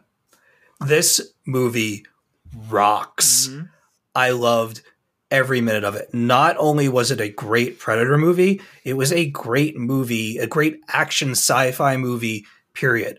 Absolutely phenomenal performance from Amber Midthunder. And holy shit, like, it was so beautifully shot. From the opening shots of this movie, you can see how gorgeous it is. Where they were filming on location was just so beautiful. Fantastic characters, really great use. Coolest looking Predator I think that they've ever put on screen. I know the original has its classic appeal, but the overall look of this thing with like the bear skull on its face, it's just absolutely inspired. I loved it. And yeah, from top to bottom, I mean, I have a special place in my heart for Predator. John, you mentioned drive-in movie theaters. I actually saw the original Predator in the Rocky Point drive-in theater. Good for Bob, you. What a great drive. I remember that drive-in very well. Been there a lot of times. Here's the thing, though. Like, I remember that, like, distinctly, right? There's a handful of movies that I saw at the Rocky Point drive-in. But Predator came out. I was born in 81, January of 81. Predator came out in 1987. Yeah. So at 6 years old, I saw Predator in the drive-in theater. I also You probably saw. shouldn't have, but okay. I saw it at No. 6'2", Steve. That's so funny. It's pretty R. There's a reason it's an R rating. But here's the other thing. One of the other movies that I saw there, this is even more messed up, is Purple Rain, Prince's Purple Rain. Yes. 1984. 3 years old, and I remember it. Yep. Crazy. It's a great movie. Yep. I also saw Spaceballs and Inner Space there as well. But I mean, somebody else can go. I just 10 out of 10, top to bottom. Prey. If you haven't watched it yet, absolutely watch it. If you're a fan of action movies, if you're a Predator fan, this is the movie that you've been waiting for since the first one. Well, wait a minute. Go ahead. Go ahead. No, Talk to me about Predator 2. I love this movie. Well, this movie, the gun at the end is what Danny Glover gets in Predator 2. So there's more here. And if you watch the end credits are the post-credit scene done in pictures, which is cool. It's awesome. So if you get a chance to go back Pictographs or whatever. Oh, crap. You gotta I didn't rewatch know that. Yeah, so you have to watch that, and it tells you what might be coming. But no, you're right. This is beautiful. It was filmed beautifully. The acting is incredible and authentic. I loved it. It is probably next to Predator the best of those. But there are some good Predator movies out there, but this is above those. I will give you that. No love for Predator versus Alien? No. I don't hate them. I kind of hate that one. Okay. Requiem's not terrible, but I like The Predator is apparently very good from a couple of years ago. I haven't seen that. The one Predator's okay. Predators with Adrian Brody. I watched that yesterday. That's a really tight movie. That's good. Okay. Was that the last one to come out with Tremblay? No, that's The Predator. The Predator came out in 2018. Okay, because I lasted maybe 15 minutes with that movie. They were on a bus, and I turned it off. No, Predators is where they drop them on a nature preserve on another planet. Like 8 of the most lethal killers in Earth. So you have you have a cartel member, you have mercenaries, and you have like a serial killer, and they are then preyed upon by the predators. So both people are predators, and you got to see which one is the better predators. It's a good movie. I'm going to take a flying leap and say it's the alien and not the human people that are the better predators. Oh, Chris. Oh, wow. Oh, okay. Chris, I might have to watch it. I might have to watch it then. Oh, man. I do love a serial killer, as we know. Oh, I shouldn't have revealed that. That is a really good reveal in the movie. That it's a serial killer? You had to reveal it, or I wasn't not going to tell you anything else. You're the same person. You both knew it. It was Gestalt. It was Gestalt. Yeah. No, you'll know right away why. Because one person who might be an alumnus of that 70s show really doesn't make sense. That person. Ashton Kutcher is a killer? No. I was kidding. I know. Could you imagine? Could be interesting. I'd love to see him do it. Okay. Back to Prey. The representation here is so wonderful that so much of the movie is actually told within the context of the 1700s we're dealing with, and that societal aspect of it. And it is, for most of us Americans, the whole idea of, wow, there was a hierarchy in the Native American culture we destroyed. Mm-hmm. The things are there and matter, and it's there. And the presentation of all these things, I don't speak Comanche, obviously. I don't know nearly enough, but I felt brought into a culture.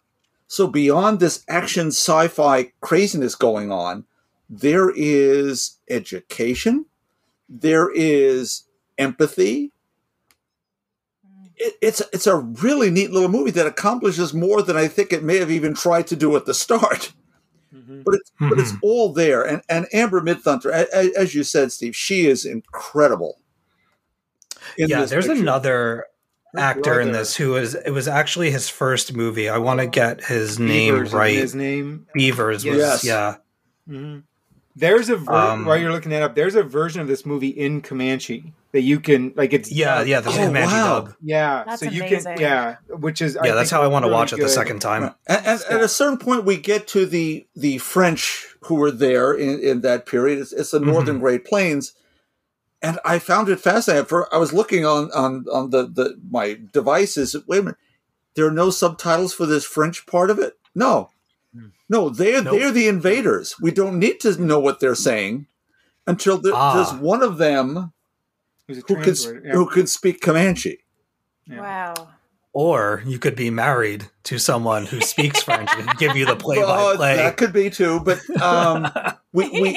there was one point though where I was a little concerned in that Naru, her name is Amber's character, who becomes the damsel twice.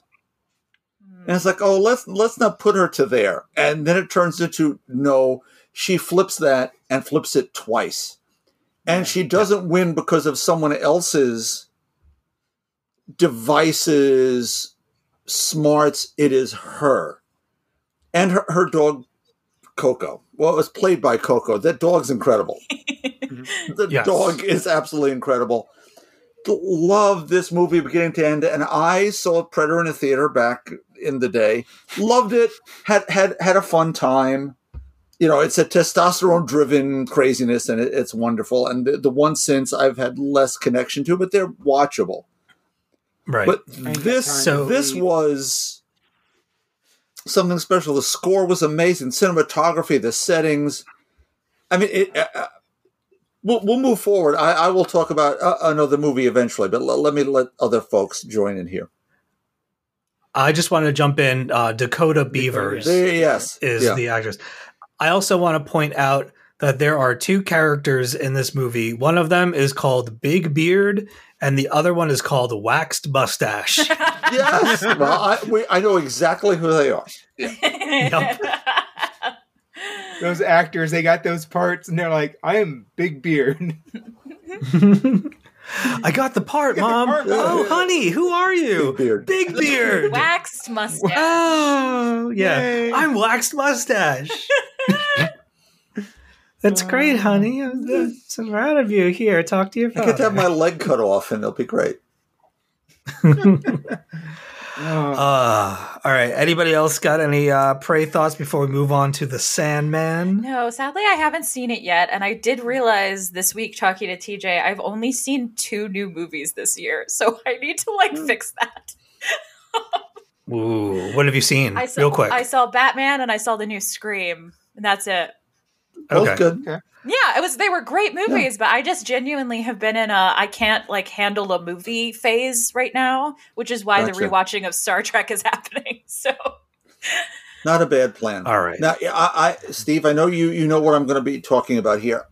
Go ahead. This drove me back to watch the original Predator, which stars Jack Palance, Martin Landau, Neville Brand, Ralph Meeker, Sue Ann Langdon, and you're going, what the hell is he talking about? Mm-hmm. In 1980, there's a movie called Without Warning, where it's set in the woods, and there's all this crazy stuff going on. The first time you see there's this hunter wandering the woods, played by Cameron Mitchell, who gets this frisbee thrown at him that has teeth and tentacles, and it sticks in his back and draws all his blood out and kills him, and stuff's going on. There's a hunter from space come down to Earth to hunt human beings. And the alien in question here is 7 feet something inches tall, played by Kevin Peter Hall, who plays the Predator in the original movie. Yeah. There is no question that this little indie movie directed by Graydon Clark, which I saw in a cinema, and I'm looking at the Shout Factory Blu-ray combo edition as we speak, didn't influence this Predator movie that came 5 years later. Oh, yeah. You got the same guy playing the alien. It's a cheap piece of junk movie, but I'll tell you, it is on YouTube. You want to give yourself give yourself an hour and a half and check out Without Warning. There's some gruesome stuff. There's some great acting because all these character actors from the 60s and 70s in this movie. It's the original. I lent it to Steve. I don't know if you ever got to watch it.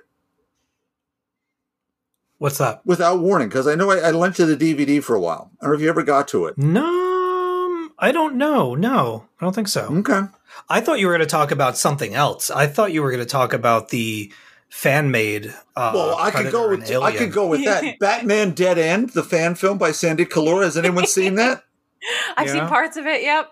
Okay. Sandy Kalura wanted to get a job in special effects, costumes, makeup in cinema, and decided, well, let me make a fan film. So it's Batman Dead End, and his Batman is the Alex Ross Batman, who's hunting down the Joker. And he catches him in an alley, and they're beating each other up, and it's, well, you made me, and I made you, and all of a sudden, the Joker gets murdered. Oh. Yes, he does. And sounds like the best Batman story ever. except who he gets murdered by is someone now Batman has to face off against. I guess. And there's a big fight between Batman and the Xenomorph from Alien. What? Yeah, full blown. And it's all like a 13-minute movie, which then that sort of ends. Batman struggles to beat him, right? And at the end of the movie, I'm spoiling this, sorry, we get Predators. Love it. And it is costumed brilliantly, shot brilliantly. I'm sure it's online somewhere. Yeah. And Kalura followed up with World's Finest, Batman, Superman. It's got Green Lantern, Wonder Woman. It is Lex Luthor in the power suit, the Legion of Doom suit. Oh, yeah. Yeah, so thank you, Steve, for remembering that, because I wouldn't have. So there you go. If you want other Predator adjacent material, this is mostly a recommendation for you, John. There is a documentary called The Missing 411 on Hulu. And it is a real true crime case that is very interesting. But this documentarian then takes the hardest left turn and is like, maybe predators are real. Oh, wow. It is captivating. And the logic leaps we're making here are interesting. But it was honestly, I couldn't stop watching it. So there you go. Well, I will check that out. Did anybody check out poor Gail Simone on Twitter? No. Oh, no. What happened? She's talking about prey, and she goes, did people forget that the Predator has acid blood? And she got lit up. I think that is Gail trolling people. Yeah, I was going to say, that's what she does. I know, but it was so... I love her trolling. Like all the Predator fans come out like, excuse me, I believe you've got this confused.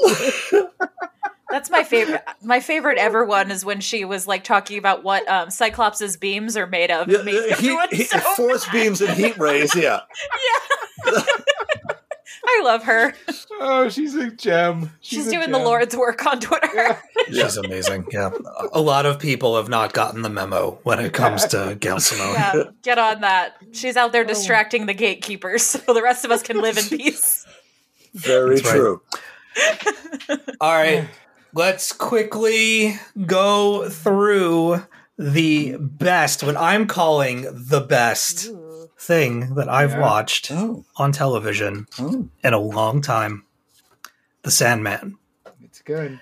Talk about something that I had no preconceived notions for. Didn't watch anything for it. Didn't watch any of the teasers. Didn't watch any trailers. Managed to not write any stories about it for work. Just avoided it all over the place. I have fallen in love with this an emo boy show. I love him. I love him. I love that the actor playing him was also Don John from Velvet Buzzsaw. This show is doing something. First of all, it looks incredible. This is an expensive feature film show. Yeah. It's very obviously Netflix. You want to know where Netflix's money went. Oh, God. A lot of it went into making this show, because even if a majority of it is green screen, and a lot of it is, and I know that, but the artistry, the imagination, and the way that they have blended like the surreal environments with the real world. And there are points in this show where you cannot tell the difference between the two, is nothing short of genius. It is also in addition to being like really fantastical and really captivating, it has a lot of heart and it's very deep. And a lot of the concepts that they're talking about can really make you think for a while. The show asks a lot of questions. Oh boy, yeah. Yeah, Bob, how much of it have you seen? Only one episode, and I was crying for half of it. Okay. Yeah. You are in for a ride. Let me tell you, there are two, I won't spoil anything. Okay. There are two episodes in particular, back to back, 5 and 6. There's one that takes place in a diner, and then the one after that revolves around death an awful lot. Both of those episodes back to back have been my favorites. I've loved everything, but those two are that diner one. Oh my God. I was on the edge of my seat from the very beginning to the very end of that. Was 54 minutes and change of me not being able to breathe. Wow. There was some dark, insidious tension right from the get-go. Even the way that it was filmed in this way that they kind of like elongated everyone. It's almost this fisheye lens, like this reverse fisheye of everybody being maybe just a little stretched out a little bit. It creates this weird, cramped feeling inside of this diner where, mysterious things are happening. But holy crap, I haven't been that impressed with an hour of television since the 6th episode of The Haunting of Hill House. If you have seen that series, you know the episode I'm talking about. There were only maybe like 3 hard cuts in the entire episode. That episode was such a ride. This blew me away. I love the characterizations. I love the worlds. I think there's some top tier acting going on from everyone that they've cast. Everybody was cast so brilliantly throughout the series. And it is a Steve series. Like, it is tailor made for me. I've never read Sandman, so I couldn't have known how much it would grab me. But oh my God, I am absolutely in love, and I still have a couple of episodes of it left. And if Netflix wanted their own Game of Thrones, if they wanted to take something and blow it out into a franchise, they could easily do spin-offs with this. Mm-hmm. And if they're willing to spend the money, I think in the long run, this would be just an absolute gem of premiere television making in the works, because it is so, so good. John, why don't you jump in and shut me up? Okay. It's funny because I read The Sandman when it first came out in 1989 and read all the issues by Gaiman onward. And this might be the most direct adaptation I've seen in some time. It's funny. And it's been modernized because you got Gaiman, David Goyer, and then Alan Heinberg, that Goyer wrote Justice Society and a lot of the Batman movies, and then Heinberg also wrote the Batman Unburied podcast. Yeah, and then Heinberg created the Young Avengers with Jim Chung. So that you have comic people doing this, but the diner, that's literally Sandman number 6 put onto screen. Like, they are taking the episode 1 is Sandman number 1 almost to a T, and you have Prelude and Nocturnes, which are 1 through 5, and then you have The Doll's House, which is 6 through 10 of these episodes. So you're getting 2 of the first 2 main storylines here. Episode 6 is issue 8 with Death, and it is. I am delighted in watching this because I know what's coming, but I'm so surprised by what they do. The end of the series is set up in this first few episodes, but if you haven't read Sandman, you have no idea where it's going. And if you have read Sandman, you're almost giddy to watch how it unfolds. Wow. You have Lyta, you have Wonder Woman's daughter showing up in this series, and you don't know it. It's Lyta Hall, Lyta Trevor, and Hector Hall will show up. They can't be those people because this is not connected to the DC universe.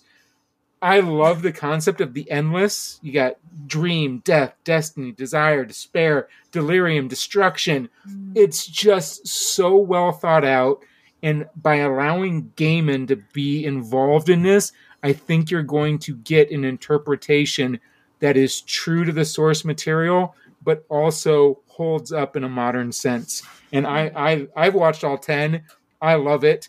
If you give them 5 seasons and let them tell the whole story. Then if you want to branch out, you have Cain and Abel, you have the House of Mystery and the House of Secrets.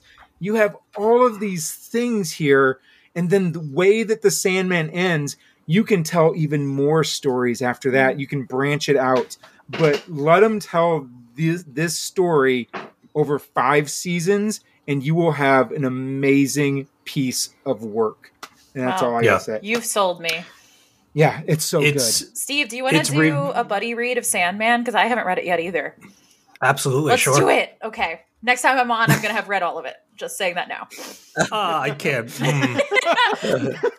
Okay, I guess it depends on when you ask me back, actually. We'll figure it out. We'll plan a little bit down the road, because if I'm going to be doing your show, you recently. Mm-hmm. Okay, there was something for that, and then there's a podcast that I'm committed to that's going to Okay, maybe I won't. Maybe I won't ask you to do it by the time I'm back next. Then We'll work it out. We'll work it out. I'm incredibly impressed with it. I can't wait to keep watching it. And yeah, if it's reviewing really, really well, exceptionally well, actually. Again, but people have got to talk about it. Mm-hmm. People have got to demand it, got to want to see it. We can't end up in a situation where every single time we wait until something's being canceled to then try and bring it back from the dead. Yeah. And Netflix has got to wise up too and realize what they have with something like this. And what a built-in audience for how many years of Sandman that people will watch. You'll have a large audience every week. It may not be the giant number you think of, but that number will be there, and it'll grow if it's quality, and this certainly is. Look what they did with Stranger Things. They kind of grew that. Yes. And then with this, I mean, you can do Sandman Mystery Theater, or you can do so many things here, and you can really do it well. And I hope they give it a chance. Well, it's not. Yeah, I didn't. Go ahead. I was just going to make a terrible joke. Go ahead.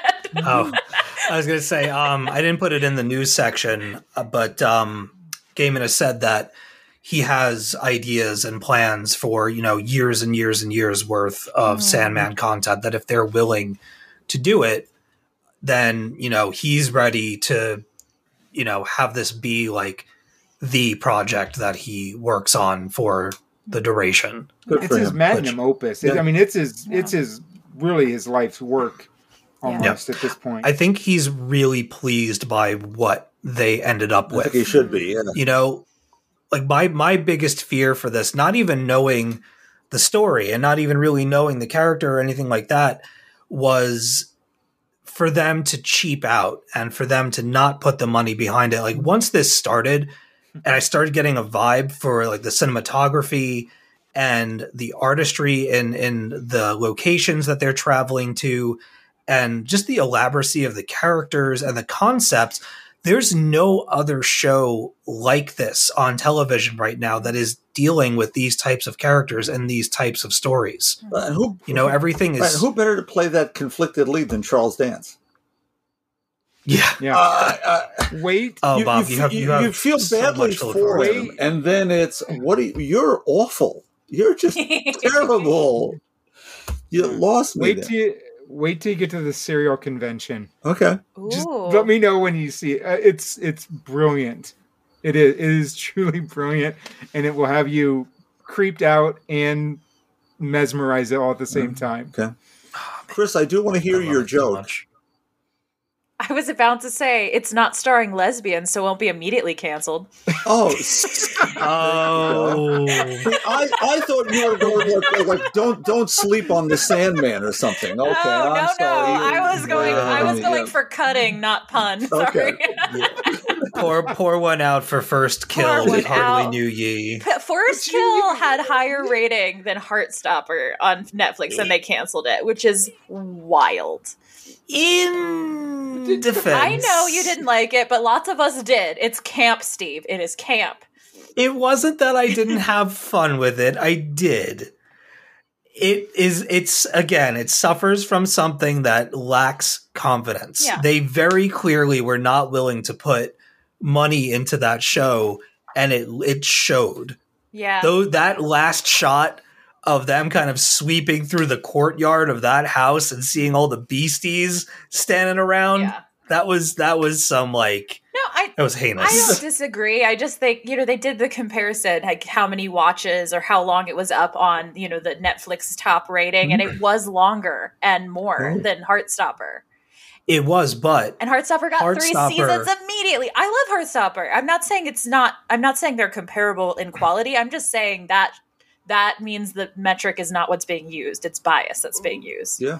right. But I also think that a big difference is that Heartstopper had that groundswell of like social media support because everybody became obsessed with it. I think you were not in the same Twitter circles I am because everyone was talking about First Kill. Really? Yes. First I Kill didn't see any of that. You gotta get some more sapphics in your life, Steve. Look, I'm barely on Twitter these days. I tweeted something the other day, and they were like, "Oh, it's nice to hear from you." And I'm like, That's true. "I'm still here. You really need like, to- are you still doing the comic book podcast?" Oh. Yes. Yikes. 559 episodes. You need to get back on Twitter then. I know I don't. No. I really I don't. love it over there. It's my place. Oh God, I hate it. I hate it so much. I mean, to segue here a little bit, I think Netflix, there's too many streamers. I think this is a problem that we're going to see with all of these things, that we're just going to start seeing things just disappear because they're not going to take a chance on them because they're losing subscriptions. We're re-entering society. Steve's going to concerts. I venture out from time to time. We don't need 5 subscription services anymore. And I think a lot of good things and a lot of things people like are going to get chopped off. Unfortunately. But they'll go first if they're lesbian. Yes. They always come for the lesbians first. They Chris. always do. Speaking of Coming for the Oh, I was lesbians. wondering where you were Coming going. for the lesbians. I said it. Go for it. It's time for the news. So I'm going to apologize for this portion of the show. I will. I'm not. There might be some language. There might be some language in this portion of the show. Mm-hmm. Talk about hate. Talk about hating things and not wanting things to be nice and taking away nice things from us. Mm-hmm. David Zaslav and Warner Brothers Discovery, they're in slash and burn mode over there at DC Films and other projects. And so we got the news. This happened pretty much right after we dropped our last episode. But Warner Brothers has shelved the Batgirl movie. Batgirl movie was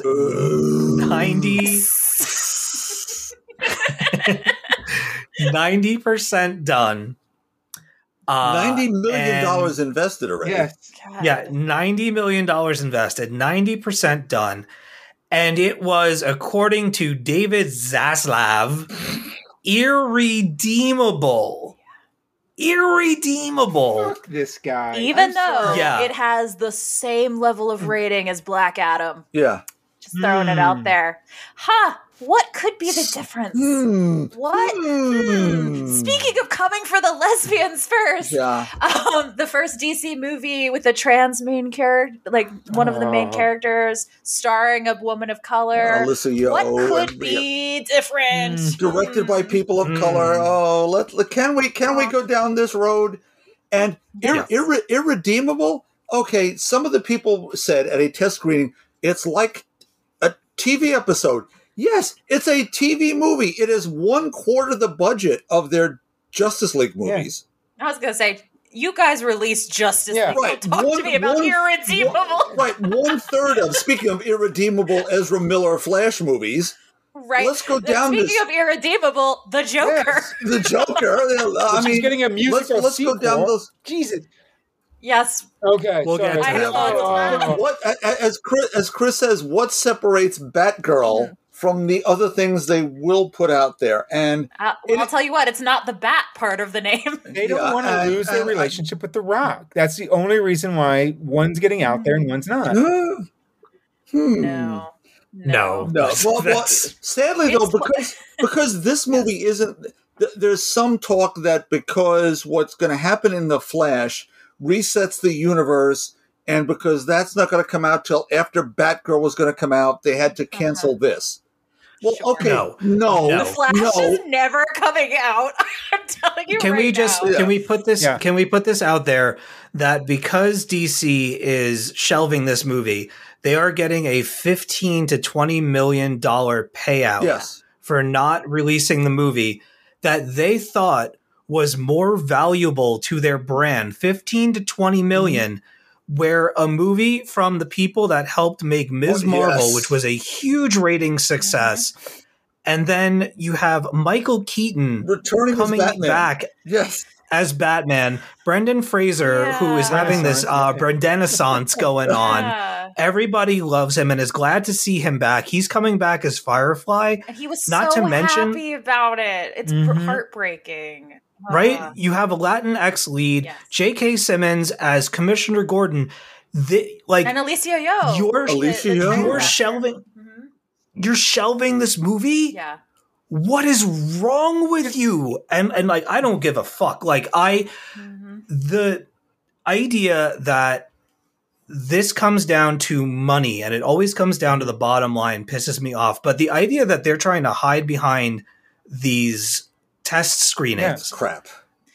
as a fan and as somebody who has been following these movies since the launch of the DCEU for various reasons, I enjoy them, and for this show. But like, I don't care what a test audience. Right. Like, who were you testing this movie Well, you're against? testing in front of people who came in to see something else. Yeah. And so they're not there to see a superhero movie. If you tested that with Thor: Love and Thunder, you tested that in front of a Marvel movie or in front of or Yeah. after a Shazam movie, people would have been, "Oh, I really want to see that." It always drives me up a wall when they're like, according to our poll, and I see the results. I'm just like, well, who were you Well, that's- talking to? I mean, They called up all of the bros and we're like, do you want the to see this movie? Snyderverse kids. They called up the release the Snyder They got the Cut bots bros, that and got they that, didn't want yeah. to see it.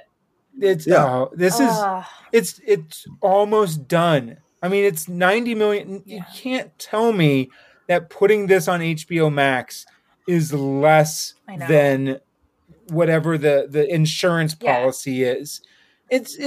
Which is like, Mm. it doesn't come down to money. This is But more that- than money because they are throwing money away But to do this. It's They their new vision of the DC. well, they extended keep saying that they're universe. gonna a they're gonna whiter mailer. Yeah, But they say they're exactly. they're gonna do what Marvel did. They had their chance to do that. they wanted their Avengers before they did all the legwork. Then they start making Right. kind of fun movies with Aquaman and Birds Yes. of Prey, Shazam, Shazam. and it doesn't land with Yes, the new and it Suicide doesn't Squad. land with Yes. everybody. But this new guy, and I gotta let Steve say his name. Zaslav. David He is, Zaslav. he's like Sounds like a Batman villain. you know who he is? He's Gordon Gekko. He's coming in and he's raiding Warner Brothers Discovery. He's going to slash and burn Yeah. HBO Max. He's going to merge all of this into one Discovery app, and we're going to reboot the DC universe, which means we don't. Yeah. It's just so I gotta frustrating. say, Have you seen? I should have sent this over. There was an article on the Mary Sue the other day where they were at their conference call for all their corporate nabobs, where they described the difference between HBO Max, Warner's, and Discovery, and that HBO Max is male driven, and the junk that's over on Discovery Plus, the unscripted, silly reality programs, that's female driven. Like Yeah, I saw there that. aren't female comic book fans. right? Do you that's get it? Do you wild. get where your audience isn't? Because when they relaunched the new 52, they did their first digital poll and discovered that 3% of their audience was female. 3%.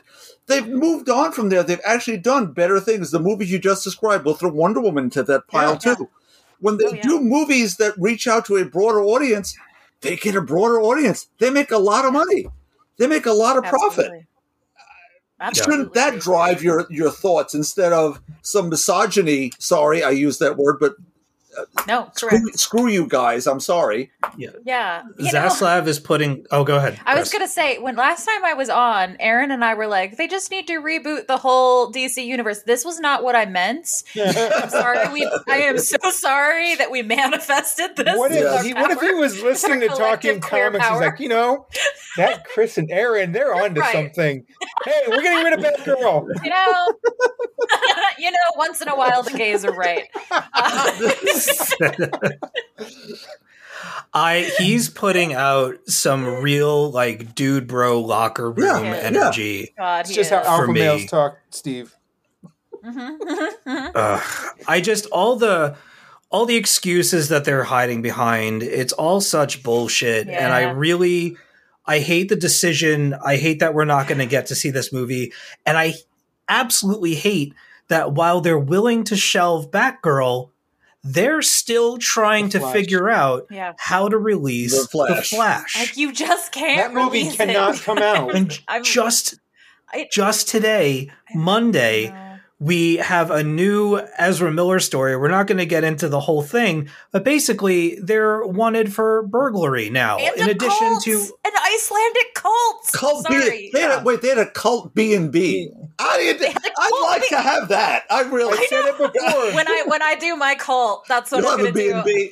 I'll do a cult Airbnb. You wake up and it's just Ezra Miller sitting on your chest making alarm clock noises and snorting lines. Hey, Jared Leto's down in the kitchen making breakfast.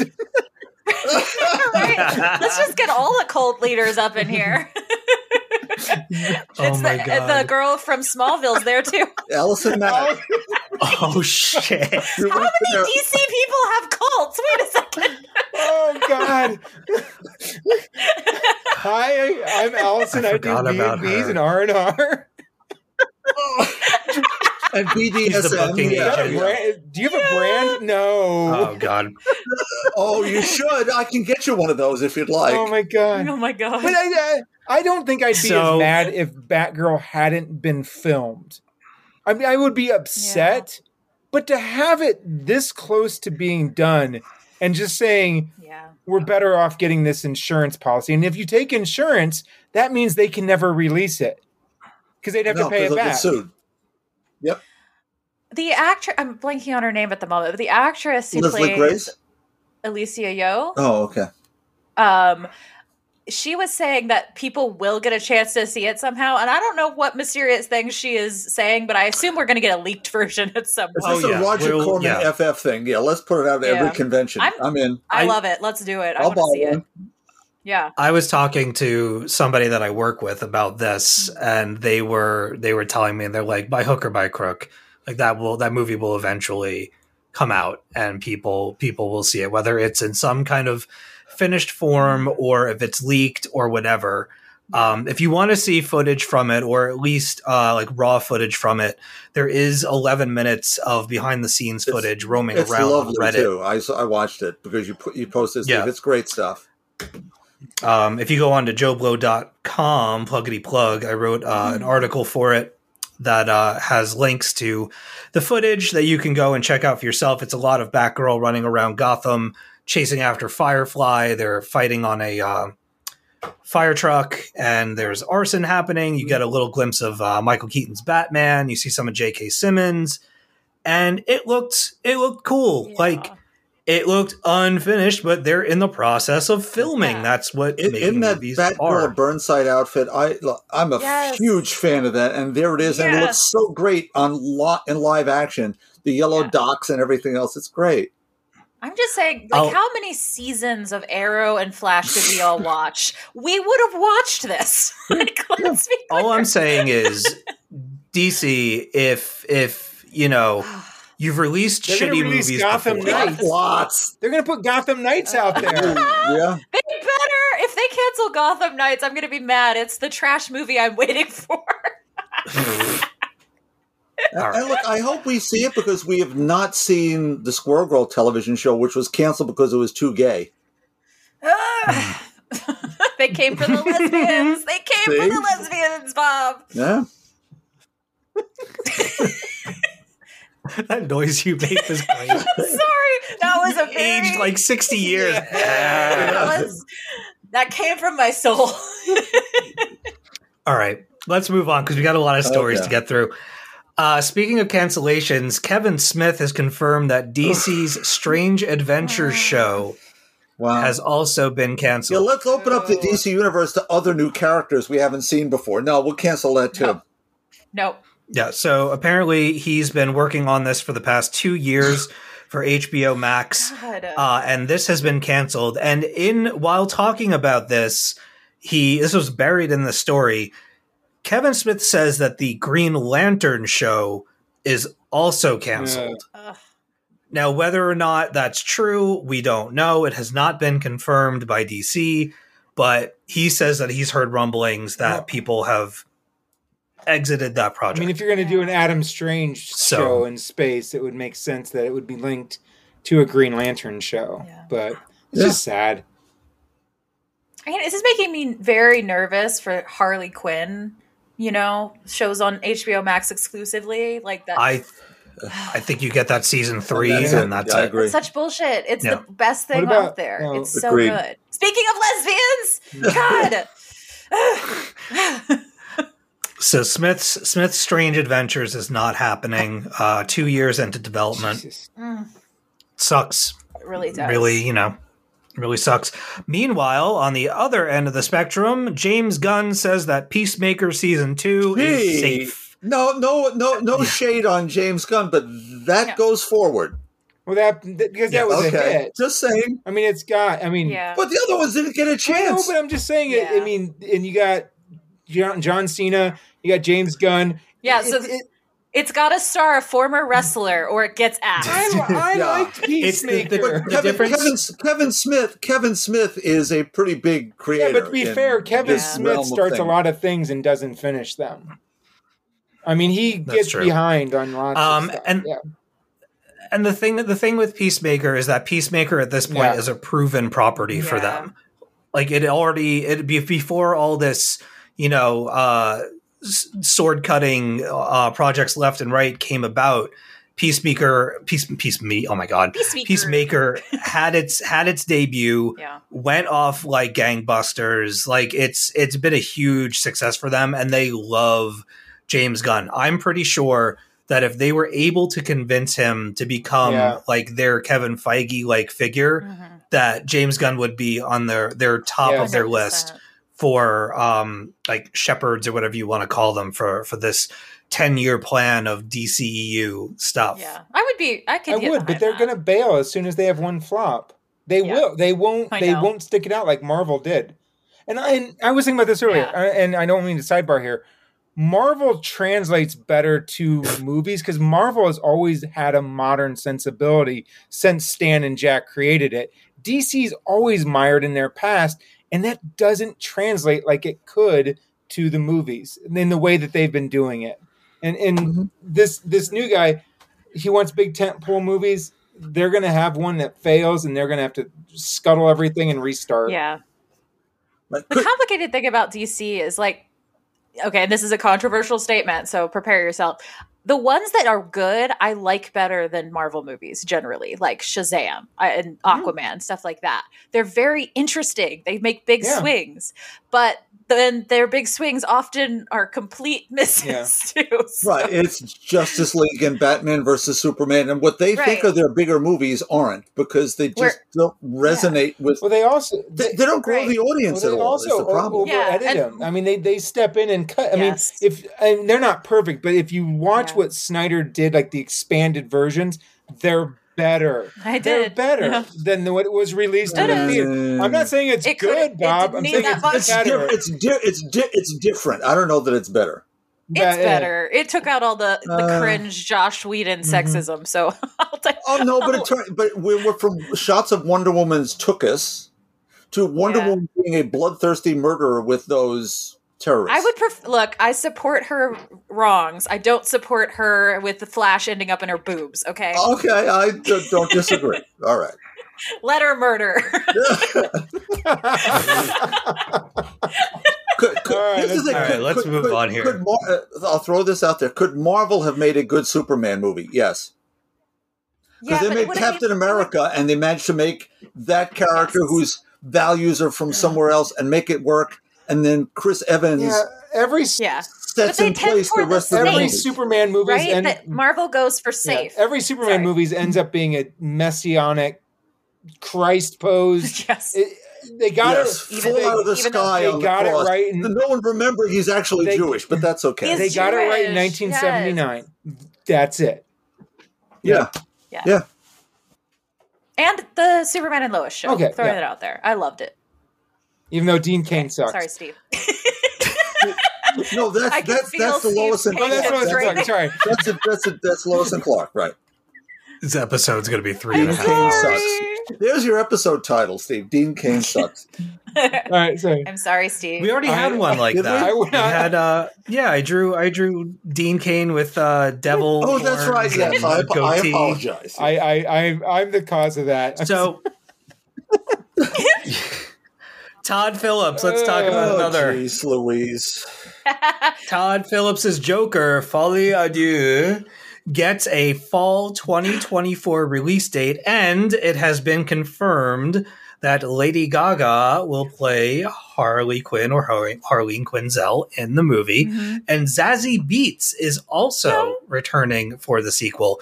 It will be something of a musical, and it's coming out October 4th, 2024. Okay, hear me out.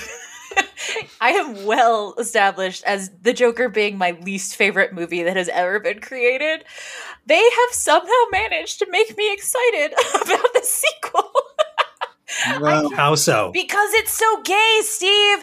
Lady Gaga and it's a musical. Like, what the fuck? They really went like we appealed to the worst possible toxic masculinity last time. Let's appeal to the gays this time. Just get Lady Gaga's Born This Way up in this thing. All right. Look, I'll say this. I'm at least curious about what this is going to end up being. I don't know that I'm a fan of it in any way. I've only seen the first one the one time. It sucks. In the theater. I don't know. This is one of those things that if this didn't exist, I would be moving on with my day perfectly fine. But like you said, they keep doing things. They keep announcing things, changing things about it that I'm like, Yep. It couldn't be more different already than the first one. So I'm like, all right, I'll give you another chance. You pulled me back I know. in. I also agree with something that John said in a previous episode, in that this is not the movie that anyone needs. No, and the people who loved the first Joker are going to be so pissed. Maybe that's why I'm excited. I want them to be mad. When they go walk into a theater and see a Lady Gaga musical, and they'll be furious about it, and that will add years to my life. That's what I'm saying right now. Well, on that basis, I suppose. But I still haven't seen the first one because I don't care to have character redeemed, explained. He's chaotic evil, period, in the same way I didn't want to see Rob Zombie give me a reason because Michael Myers was picked at the bus stop. I don't care. Yeah. It's not important. Yeah. And so and then Scorsese talking about, Marvel movies are terrible. Wait, you just produced a movie that threw together King of Comedy and Taxi Driver, and you think it's original, Marty? Shut up. Okay? I don't care, and I'm a fan of your work, but that's just nonsense. So let's make him sympathetic by inventing mental illness that doesn't exist. Yeah, I mean, what I'm going to do here is I'll watch for the bootleg YouTube highlights of Lady Gaga. Yeah. That's what I'll do. Yeah, I'll do a dramatic recreation for you. Thank you. I appreciate that. I will give some kudos toward Joaquin Phoenix though. He acted his pants off in this movie. He was very good. I hate method acting. There, I said it. I hate it. It makes me angry. It's not acting. It's just like driving yourself to an unsafe place for a movie. I don't like it. John, I think you've been very quiet. My feelings on the Joker are well known. I think at this point, I'm just going to go to when the movie's over, and I'm going to watch the people come out, and you got this medium hat backwards guys going, "What the fuck was that?" And I'm just going to enjoy that. It's going to be the best. Because I'm not going to give them. I'm not giving money to this movie. I'm gonna see you like sitting at the bar with your popcorn. You didn't even go into the theater. You just sat outside of it. It's more entertainment watching the audience than the movie. Yeah, I'm with you, John. We'll have to meet in Iowa to do this. Yeah, let's do it. We'll do that during our vacation in New York that we planned. Sir, the movie started an hour and 45 minutes ago. Oh, I know. I know. Get me another sidecar. I'll be good to go. I need some more popcorn. Yeah. I'm telling you, one side of the theater is going to release, and it's just going to be rainbow flags for days. People very excited, and the other side's going to release, and it's just angry bros.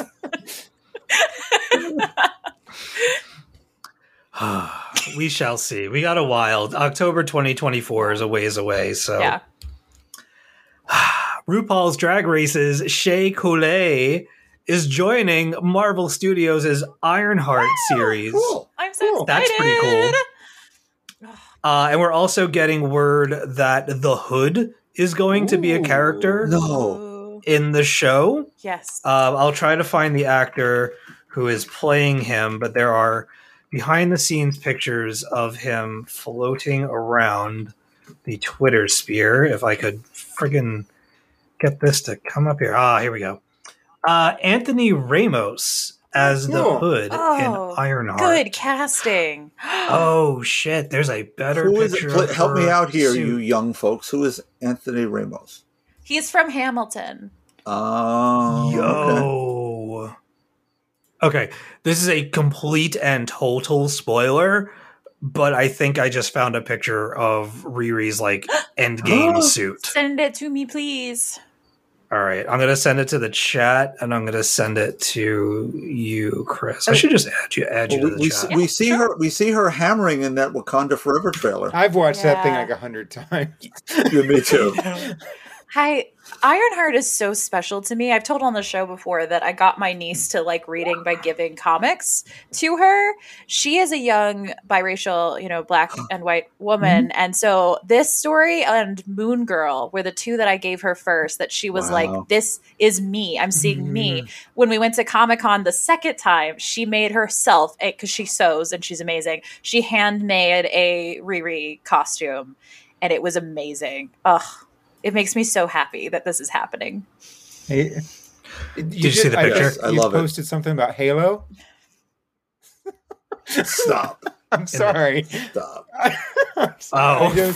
I still. Oh, John. I don't know. I'll have to wait and see it. Interesting. Yeah. Interesting.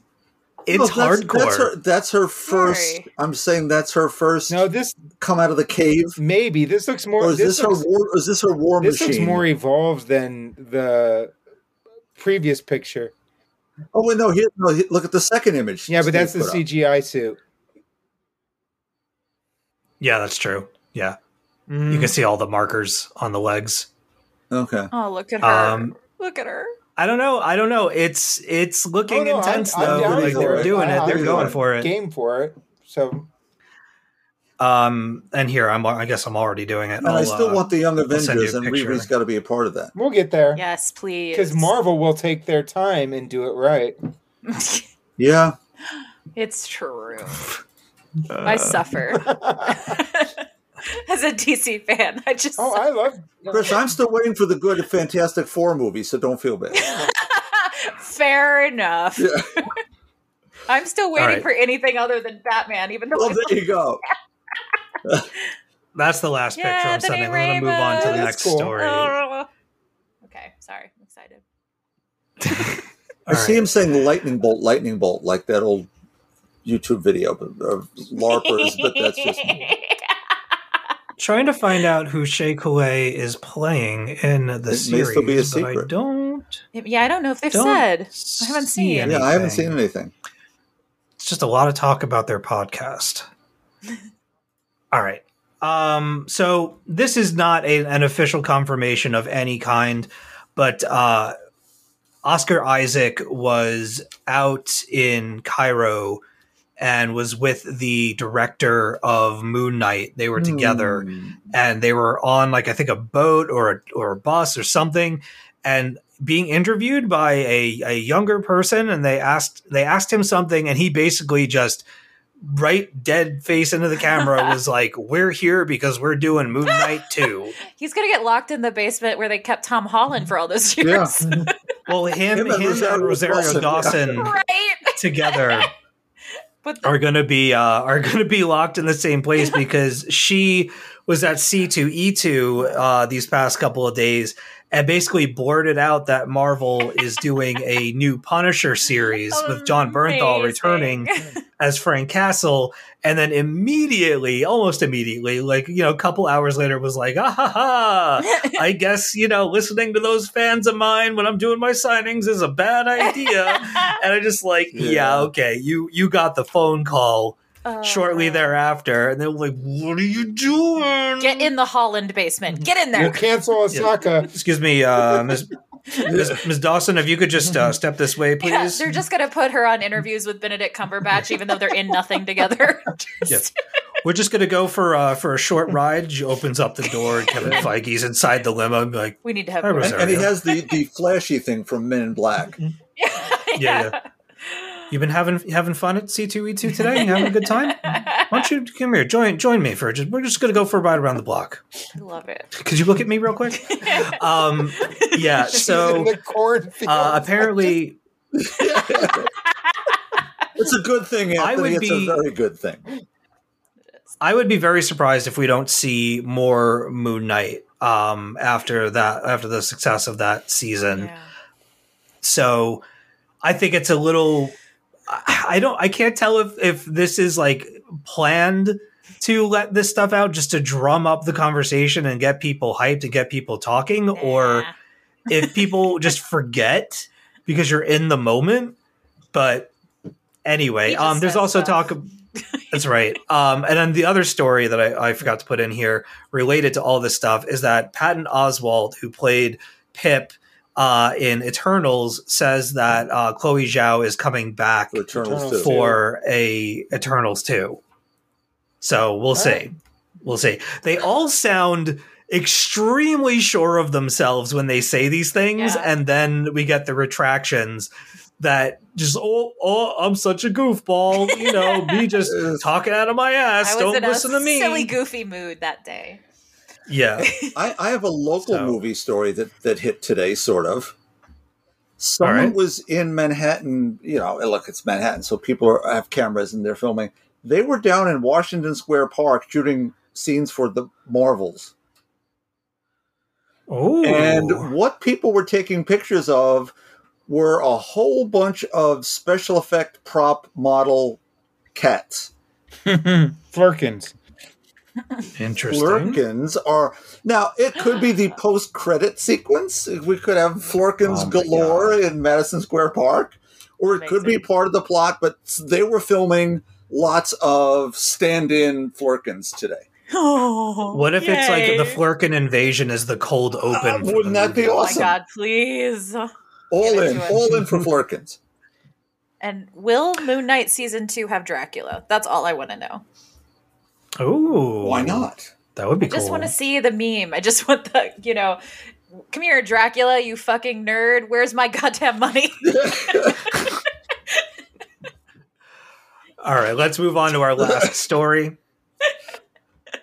Idris Elba is getting involved with the Netflix through the deal with Dark Horse Entertainment to do an adaptation of Bang, which is, I believe, what's his face? Mind Matt Management. Matt Kint. So I think I read the first one of this, but then maybe didn't know when the second one was coming out and completely lost the thread. Obviously, I think this is probably finished by now. But Bang is based on the comic series of the same name by Matt Kindt and Wilfredo Torres, and will be directed by David Leitch. That's cool. John Wick fame.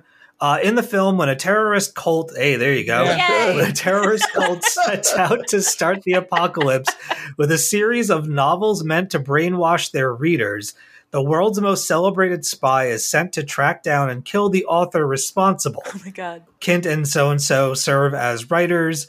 Producers include blah, blah, blah, blah, blah. Yeah.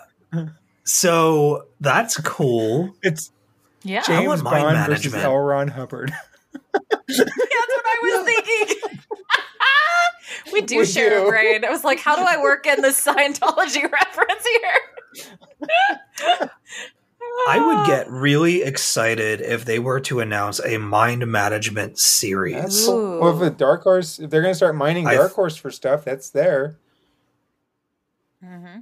I think Mind Management is also based on comics by Kent. The series will follow a young woman who stumbles onto a mind. Ooh, are they doing it?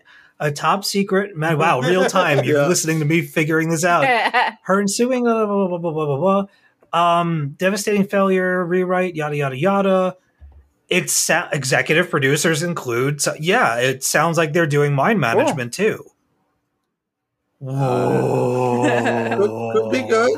Yeah, it's part of the It's part of the Dark Horse As well- Netflix deal. Yay. Oh, and they're Yeah. also doing Lady Killer. Yes. With Woo. with Diablo Cody attached. Oh, Yeah. fun. Good Yeah. stuff. Oh man, I Chicken Hair and the Hamster of Darkness. I'd kill to see a Bandette series though.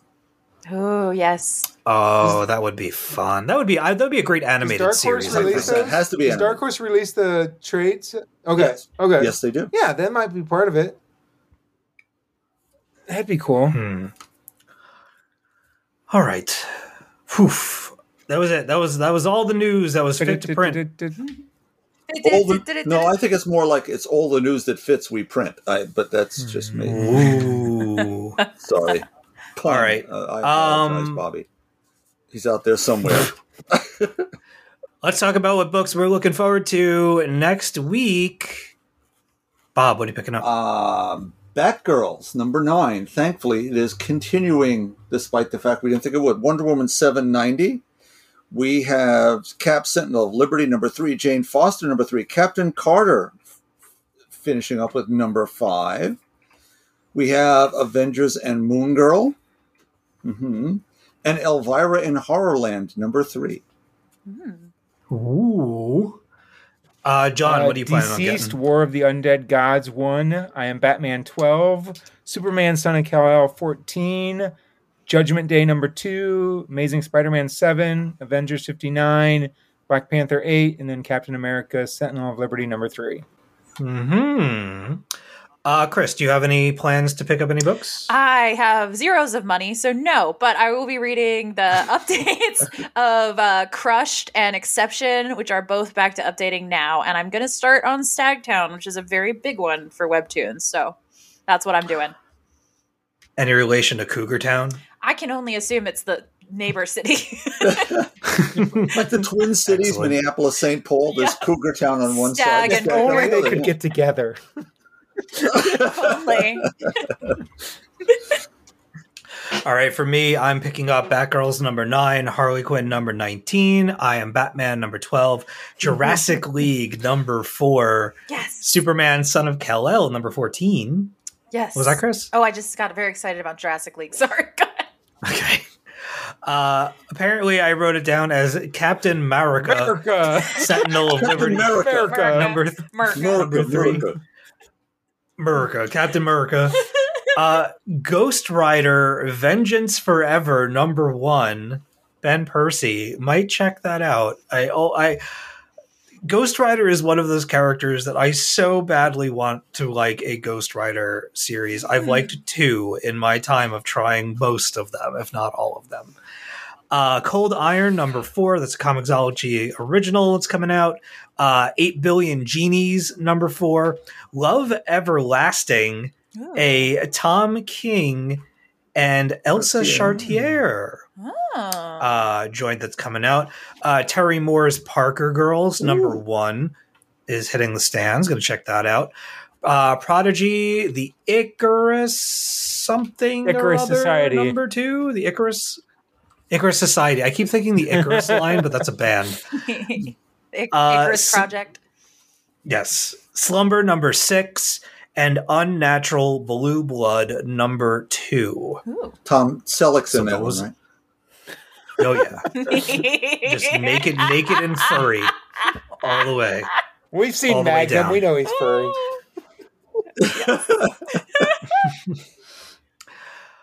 Anybody have any closing statements before we get out of here? I do. I gotta pitch the Okay. things. Okay, so last time I teased you all with a big announcement. I can now actually announce it. So, Gotham Outsiders is doing our first ever live show. Yay! I know, I'm so excited. We're doing it in the gayest comic place on earth. We're going to FlameCon. Yes. So that's why I'll be in New York, Bob, to answer your question. We are going to be doing a live show at New York's FlameCon with Jadzia Axelrod, Ben Kahn, and Alex Jaffe. So please come and see us. When is that? We Uh-huh. will touch base off air. Send me an email. Okay, absolutely. It is, wow, I should know. It's in 2 weeks. It's the 20th, I think. Wow, I Something knew that like very that, Yes, it is the 20th. We're at 3:00 on the 20th. So you should come. There's a lot of amazing creators that are going to be there, obviously, other than just ourselves. So you should definitely come. What day of the week is that? Saturday. Yeah. Okay. Okay. Yeah. Okay. You know, you never know. Well, I would love to see Talking Comics people. If anyone who's listening is going to be there, please hit me up on Twitter and we'll say hi for sure. I want to meet you all. So that'll be a fun. I can't believe we're doing a live show. I'm so excited. So other than that, obviously host Gotham Outsiders. I also host Thirsty on Toon. This week's episode is an interview with Iris Foxglove, the single pseudonym pair. They're actually 2 people that write the amazing romance series, The LaCoy, which is so good, and we loved it. We reviewed it last time, when the interview will go up this time. And you can also hire me for consulting. Please do, as the aforementioned zeros of money that I have right now. So please do. I do sensitivity reading, beta reading, consulting, the whole deal. You can find me at The Myth of Psyche, and you can find my pen name at Cooper Cal Writes. Fantastic. Bob or John, do you have anything that you would like to share before we get out of here? Yep. Just quickly, I know it was the subject of, it's not derision, the subject of fun a couple of weeks back, but I discovered a website called Box Lunch. Who sells... Here we go again. Yeah, but okay, I placed an order and I got it within days, and the quality of it's all licensed Marvel goods, so I have an official New Jersey Avengers Con t-shirt. Oh, cool. I have an Agatha t-shirt. I have a Captain Carter. I bought a Funko and I got a discount, and it came packaged really nicely and came very quickly. If you're looking for a new place to get some geek gear, check out Box Lunch. Just saying. Okay. You what you need to do me a favor. Mm-hmm. Reach out to them and find out if they want some ad space on this podcast, because they've gotten so much free ad space from your stories the past couple of episodes. They should be paying us by now. I will ask. I'm sure they'll send me a survey for the order I just got. But yes, but here's the thing. We all were big fans of We Love Fine in the day for doing all this wonderful stuff, and they're kind of around, but not at the same level they were. This may be the place that replaces it. Lots of stuff across the board. Again, I could walk into their store and find Lore Olympus stuff on the shelf. Yes, on the shelf. See, Chris is check out the website. I have zero money. You can't do this to me, Bob. Chris is going to be negative money. Box lunch. Box lunch. Find a store. Are they in Canada? You betcha. I think they're only a States That's thing. all right. You do it online. There's 10 times as much stuff online as there is in the store. No stores found. Please enter a different city or state or zip code. Detroit. Or Enter try Detroit again. and see what you get. Oof. I'm done going to Detroit for a little Okay. while. Oh. All right. No particular reason. I'm just tired. It sounded The very ominous. No. Detroit has been very kind to me in the few times that I've been over there for shows or flying out of places. Sometimes it's easier just to drive through to Detroit and then hop a plane and go and visit people. Yes. All right. We've reached the end of this week's edition of the Talking Comics podcast. As always, you can send your questions or comments to podcast@talkingcomicbooks.com. We would love to hear from you. I do check that email. So if you've got questions for the group, send them on over. We are also on Twitter @TalkingComics, and we've got talkingcomicbooks.com in the works. Woo! Bob, where can our listeners find you? Well, there's a new fashioned email. I think I'm at cultleader.com, but generally speaking, it's Bob Breyer at talkingcomicbooks.com. And John, how about you? Chris? I did things already, but at the Myth of Psyche and at Cooper Calrights. Yay. Joey is at Joey Braccino online. Aaron is at Aaron J. Amos. I am at dead_Anchorus online. I want to thank everybody for being here this episode. Thank you for joining me. Thank you so much to all of you for listening. Be excellent to each other out there. And until next time on the Talking Comics podcast, to be continued.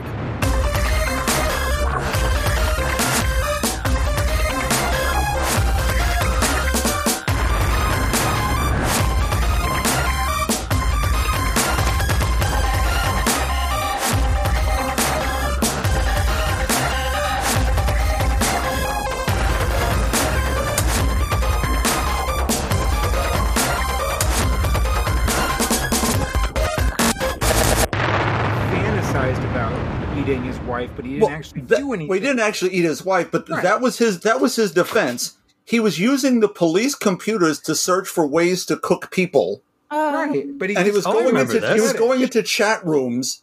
Yeah, but his lawyer he wouldn't have really done that because when he said he was going to do that, he was in New Jersey. He couldn't have cooked his wife. That was his defense. It's like, I have okay. more to say on this, but Steve, is that Do they better? not? Is that better? Yeah. Okay, I turned it down. Do they not have kitchens in Jersey? Apparently, no, it's a rule. Once you cross the state line, you don't eat other people's, or you don't eat your wife. You don't eat other people. No, what you missed, Steve, was that Bob said this, and I made a joke about Armie Hammer, and then we Googled it, and Armie Hammer was the first thing that came up about the cannibal cult guy. The cannibal cop said Armie Hammer can now carry the cannibal label. Well, that's so nice of him. I didn't know he was the gatekeeper of cannibalism. Passing the crown along. He's like, It's a Armie Hammer, mandible. you can do it. You Yeah, can take over. Here's my tiara and sash. Go right ahead. Here's my Buffalo Bill suit. It's now yours. Hope it fits. Steve and I had a very fun interaction where I could not remember who I had screamed about Armie Hammer's cannibalism to. So I randomly out of nowhere sent him a message and was like, did I talk to you about Armie Hammer's skeletal sex throne? And Steve was like, what?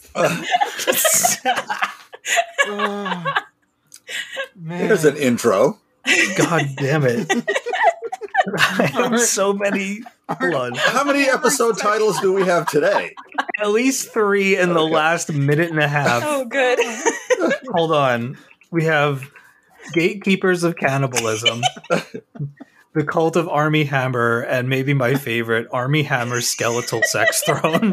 I think that's the winner in the clubhouse so far.